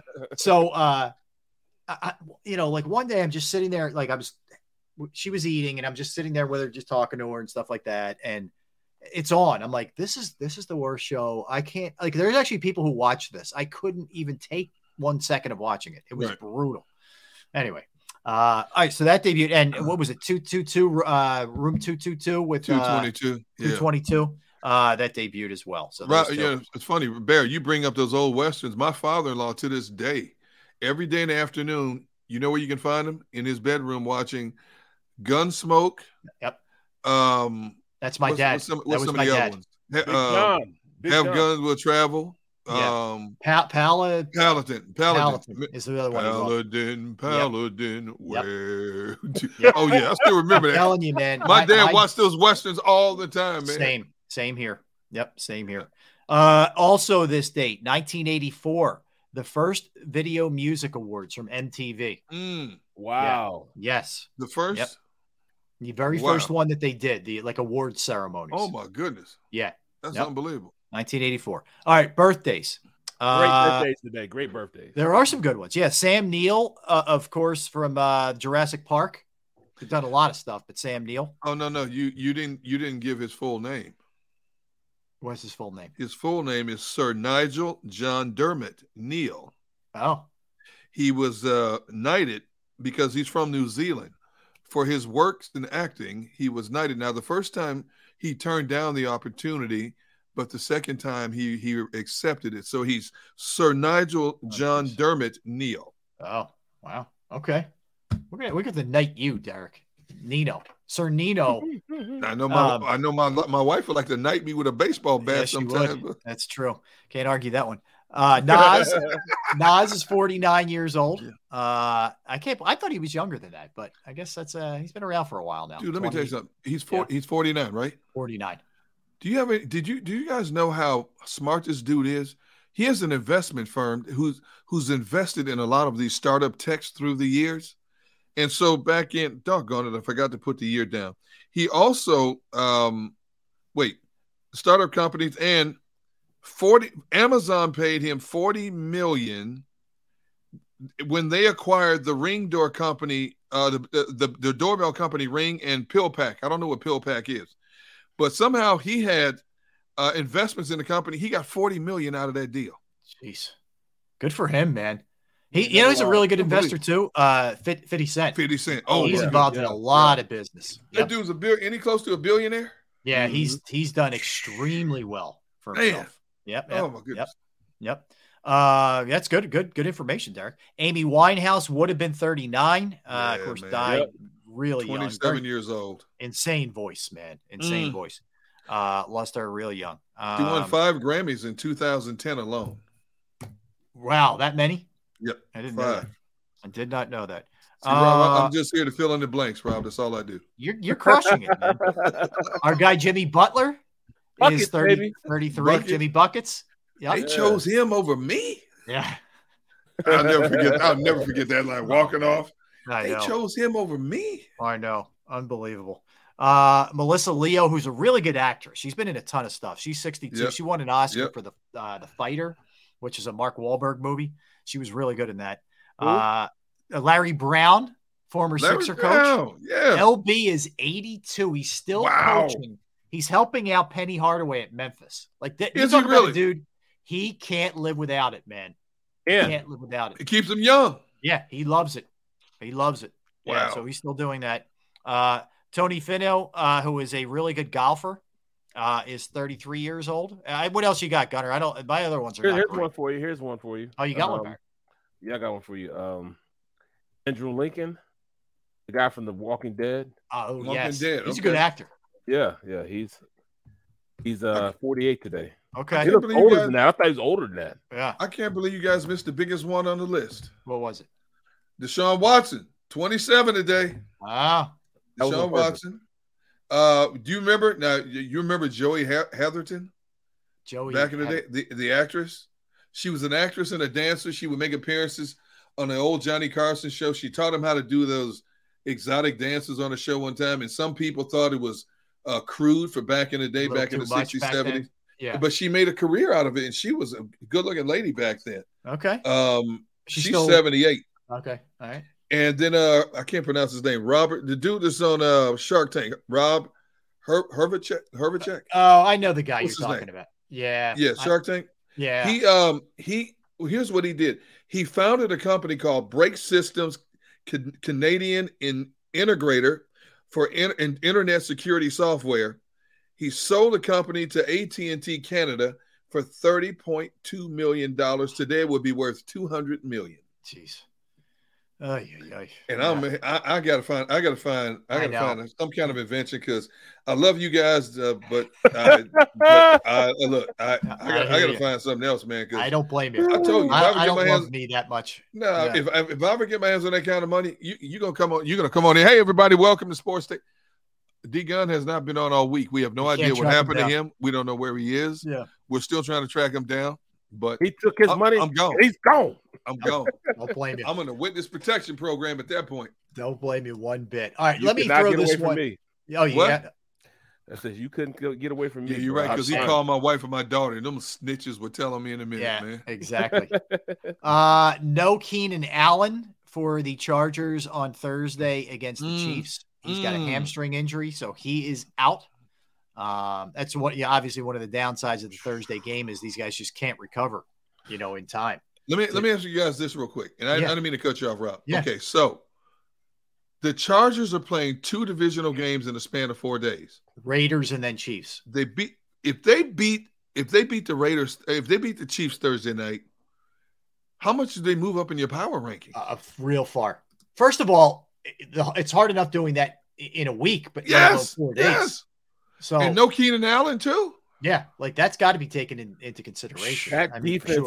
That defense is good enough to make it really, really hard on Patrick. Man. So I mean, I don't know, man. Hey, Barrett, you got Patrick Mahomes throwing passes behind his head. I know, man. Behind the back. He's like a magician, bro. Dude, let me tell you something. And they'll drop a few plays in the huddle that we've never seen. Yeah, and we'll be talking about the wow factor behind some of these plays. That's gonna be a good matchup. Agreed. That game's in KC too. Oh, so that's gonna be tough. Loudest stadium in the NFL. We'll do this more, I guess, tomorrow and Friday. But you have that game. All of a sudden, Washington and Detroit's interesting. Yes. Tampa, New Orleans, nice South clash right there. New England, I think we'll have a better idea of what they are. They go to Pittsburgh. Yeah. Miami, Baltimore. That game's in Baltimore. That's a really nice one right there. Cincinnati, Dallas. Dallas is going to have to, roll with Cooper Rush at this point, unless they make some kind of move. Rush. And there's some speculation that they may take a run at Nick Foles. Really? I don't want to see Nick Foles in a Cowboys jersey, man. Man, if Cincinnati loses to Dallas, I'm off the Bengals wagon real quick. I don't think they're losing that game. I'm with you. But really? Really? Because you didn't think that Seattle was going to beat Denver. Yes. I believe. Cincinnati's better and no Dak. I don't think so. Here's what I think we should do on Friday, Rob. We should pick our top 5 favorite games that we matchups we want to see for the Sunday games. Yeah. And then pick every week. We should just pick one crazy. Yes. Wow. A David who could slay a Goliath. I love it. Upset City. Yeah. I love it. Yeah. We will do that. We'll definitely do that. Yeah. For sure. So yeah, there's a lot of really good games. I wanted to sneak this one in. It's not a happy note, but Brett Favre, this story's awful, man. So he was allegedly they were funneling him $5 million from the state, the senator and whatever, to build a volleyball like stadium or like court. Right. His daughter was going to school there at the time, and I think she played volleyball.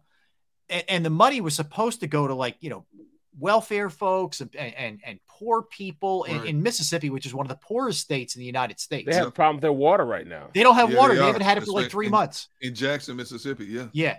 This is a bad look for Favre. I believe, Rob, this story's been out here for a while. Correct me if I'm wrong. I believe Favre made restitution on this. On some of it. Okay. Yeah. Okay.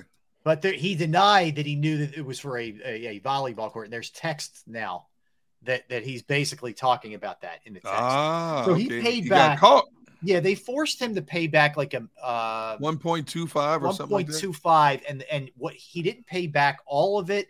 Then they went after him. Then he paid that back. Now they're going after him for the interest as well. Oh, jeez. It's like the IRS. Yeah, it's not good. It's not a good look for sure. So that's kind of it's still unfolding too. Like, you've had people fired, you've had people step down. He hasn't had. There's no criminal charges yet against Favre. So we'll see how that plays itself out. But that's going to be definitely one to keep your eye on for sure. All right. So tomorrow the Eagles are back at practice after having that extra day because it's Monday night. They're back at practice. I mentioned we're going to have Shio Kapadia join us, but this is. Yep. Tomorrow is when we start to turn the page and really look at the Vikings and look at that matchup. And, maybe we'll dig into some of the history of the Eagles and the Vikings because, of course, we know one of the biggest games in Eagles history is that NFC Championship game that was here. Do you guys remember who the quarterback was for the Vikings in that game? So wait, say it again. Which game? Who was the Vikings quarterback in the 2017 NFC Championship game? I know, right? It's funny. Wait. Give me the initial of the last name. K. Oh, geez, I'm sure. Man. Kenny? No. Sean McKin? No. Oh, I'm lost. Case Keenum. Oh, Case Keenum. Okay. Yeah, Case Keenum. And they actually went up in the game. They were up 7-0, and then Chris Long hits Keenum. Patrick Robinson picks it off, and then the floodgates opened up. Yeah. Yeah, and then they just put it on them after that. So we'll do that tomorrow. Don't forget also Gunn on One coming back this week. Okay. Gunn on One back this week. It will be on the Jacob Sports Media YouTube channel every week. Love it. Taping my first guest tonight. Can't tell you who it is, but just know it's one of my all-time favorites. Awesome. Yep. So that's coming up as well, man. I can't wait to get it back. That's a lie because I'm one of your all-time favorites. You ain't asked me, so it's not. Well, you are one of my all-time favorites. You are. I ain't gonna lie to you. We rib each other about a lot of stuff. No, John Dickerson, not my brother. He will not even be on the show this year. Not during football season. It ain't gonna happen. Poor John, Marvin can't make the show. What's that? He will not be on the show this season. No, not happening. Not right. Gunn on One coming back, baby. All right, we got to roll. I want to thank Xander Krause producing. All of you guys. In the, going to make me some pancakes right now. Do some pancakes in the chat room. All of you guys listening, streaming, we appreciate you. Don't go anywhere. Dan Cilio with the National Football Show will be back tomorrow, same time. Everybody, have a great Wednesday.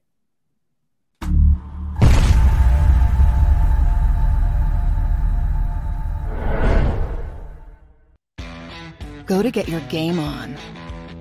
Go for the beers. Go for the cheers. Go for the hit and the hits. Go for the stakes and the stakes. Go to get your parlay on. Go to get your party on. Go for the scene. Go for the screens. Go for the gallery. Go for the win. Go to Ocean. Visit theoceanac.com to plan your visit. Philadelphia fans, we're cut from a different cloth. Born into a brotherhood and bonded to our team for life. We believe anything is possible because we've witnessed the impossible. While we may be from different neighborhoods, come Sunday, we are one, and we will be heard. Bondly Hockey, official partner of the Philadelphia Eagles. It's the #1 news at 10 p.m. Action News on PHL 17. Join Shari Williams, Gray Hall, Deuces Rogers, and meteorologist Adam Joseph for all the big stories at a time that's right for you. Action News at 10 p.m. on PHL 17. I get scared sometimes. This is the story of the one. As head of maintenance at a concert hall, he knows the show must always go on. That's why he works behind the scenes, ensuring every light is working, the HVAC is humming, and his facility shines. With Grainger's supplies and solutions for every challenge he faces, plus 24/7 customer support, his venue never misses a beat. Call quickgrainger.com or just stop by. Grainger, for the ones who get it done. When you need mealtime inspiration, it's worth shopping Kroger, where you'll find over 30,000 mouth-watering choices that excite your inner foodie. And no matter what tasty choice you make, you'll enjoy our everyday low prices, plus extra ways to save, like digital coupons worth over $600 each week. You can also save up to $1 off per gallon at the pump with fuel points. More savings and more inspiring flavors make shopping Kroger worth it every time. Kroger, fresh for everyone. Fuel restrictions apply.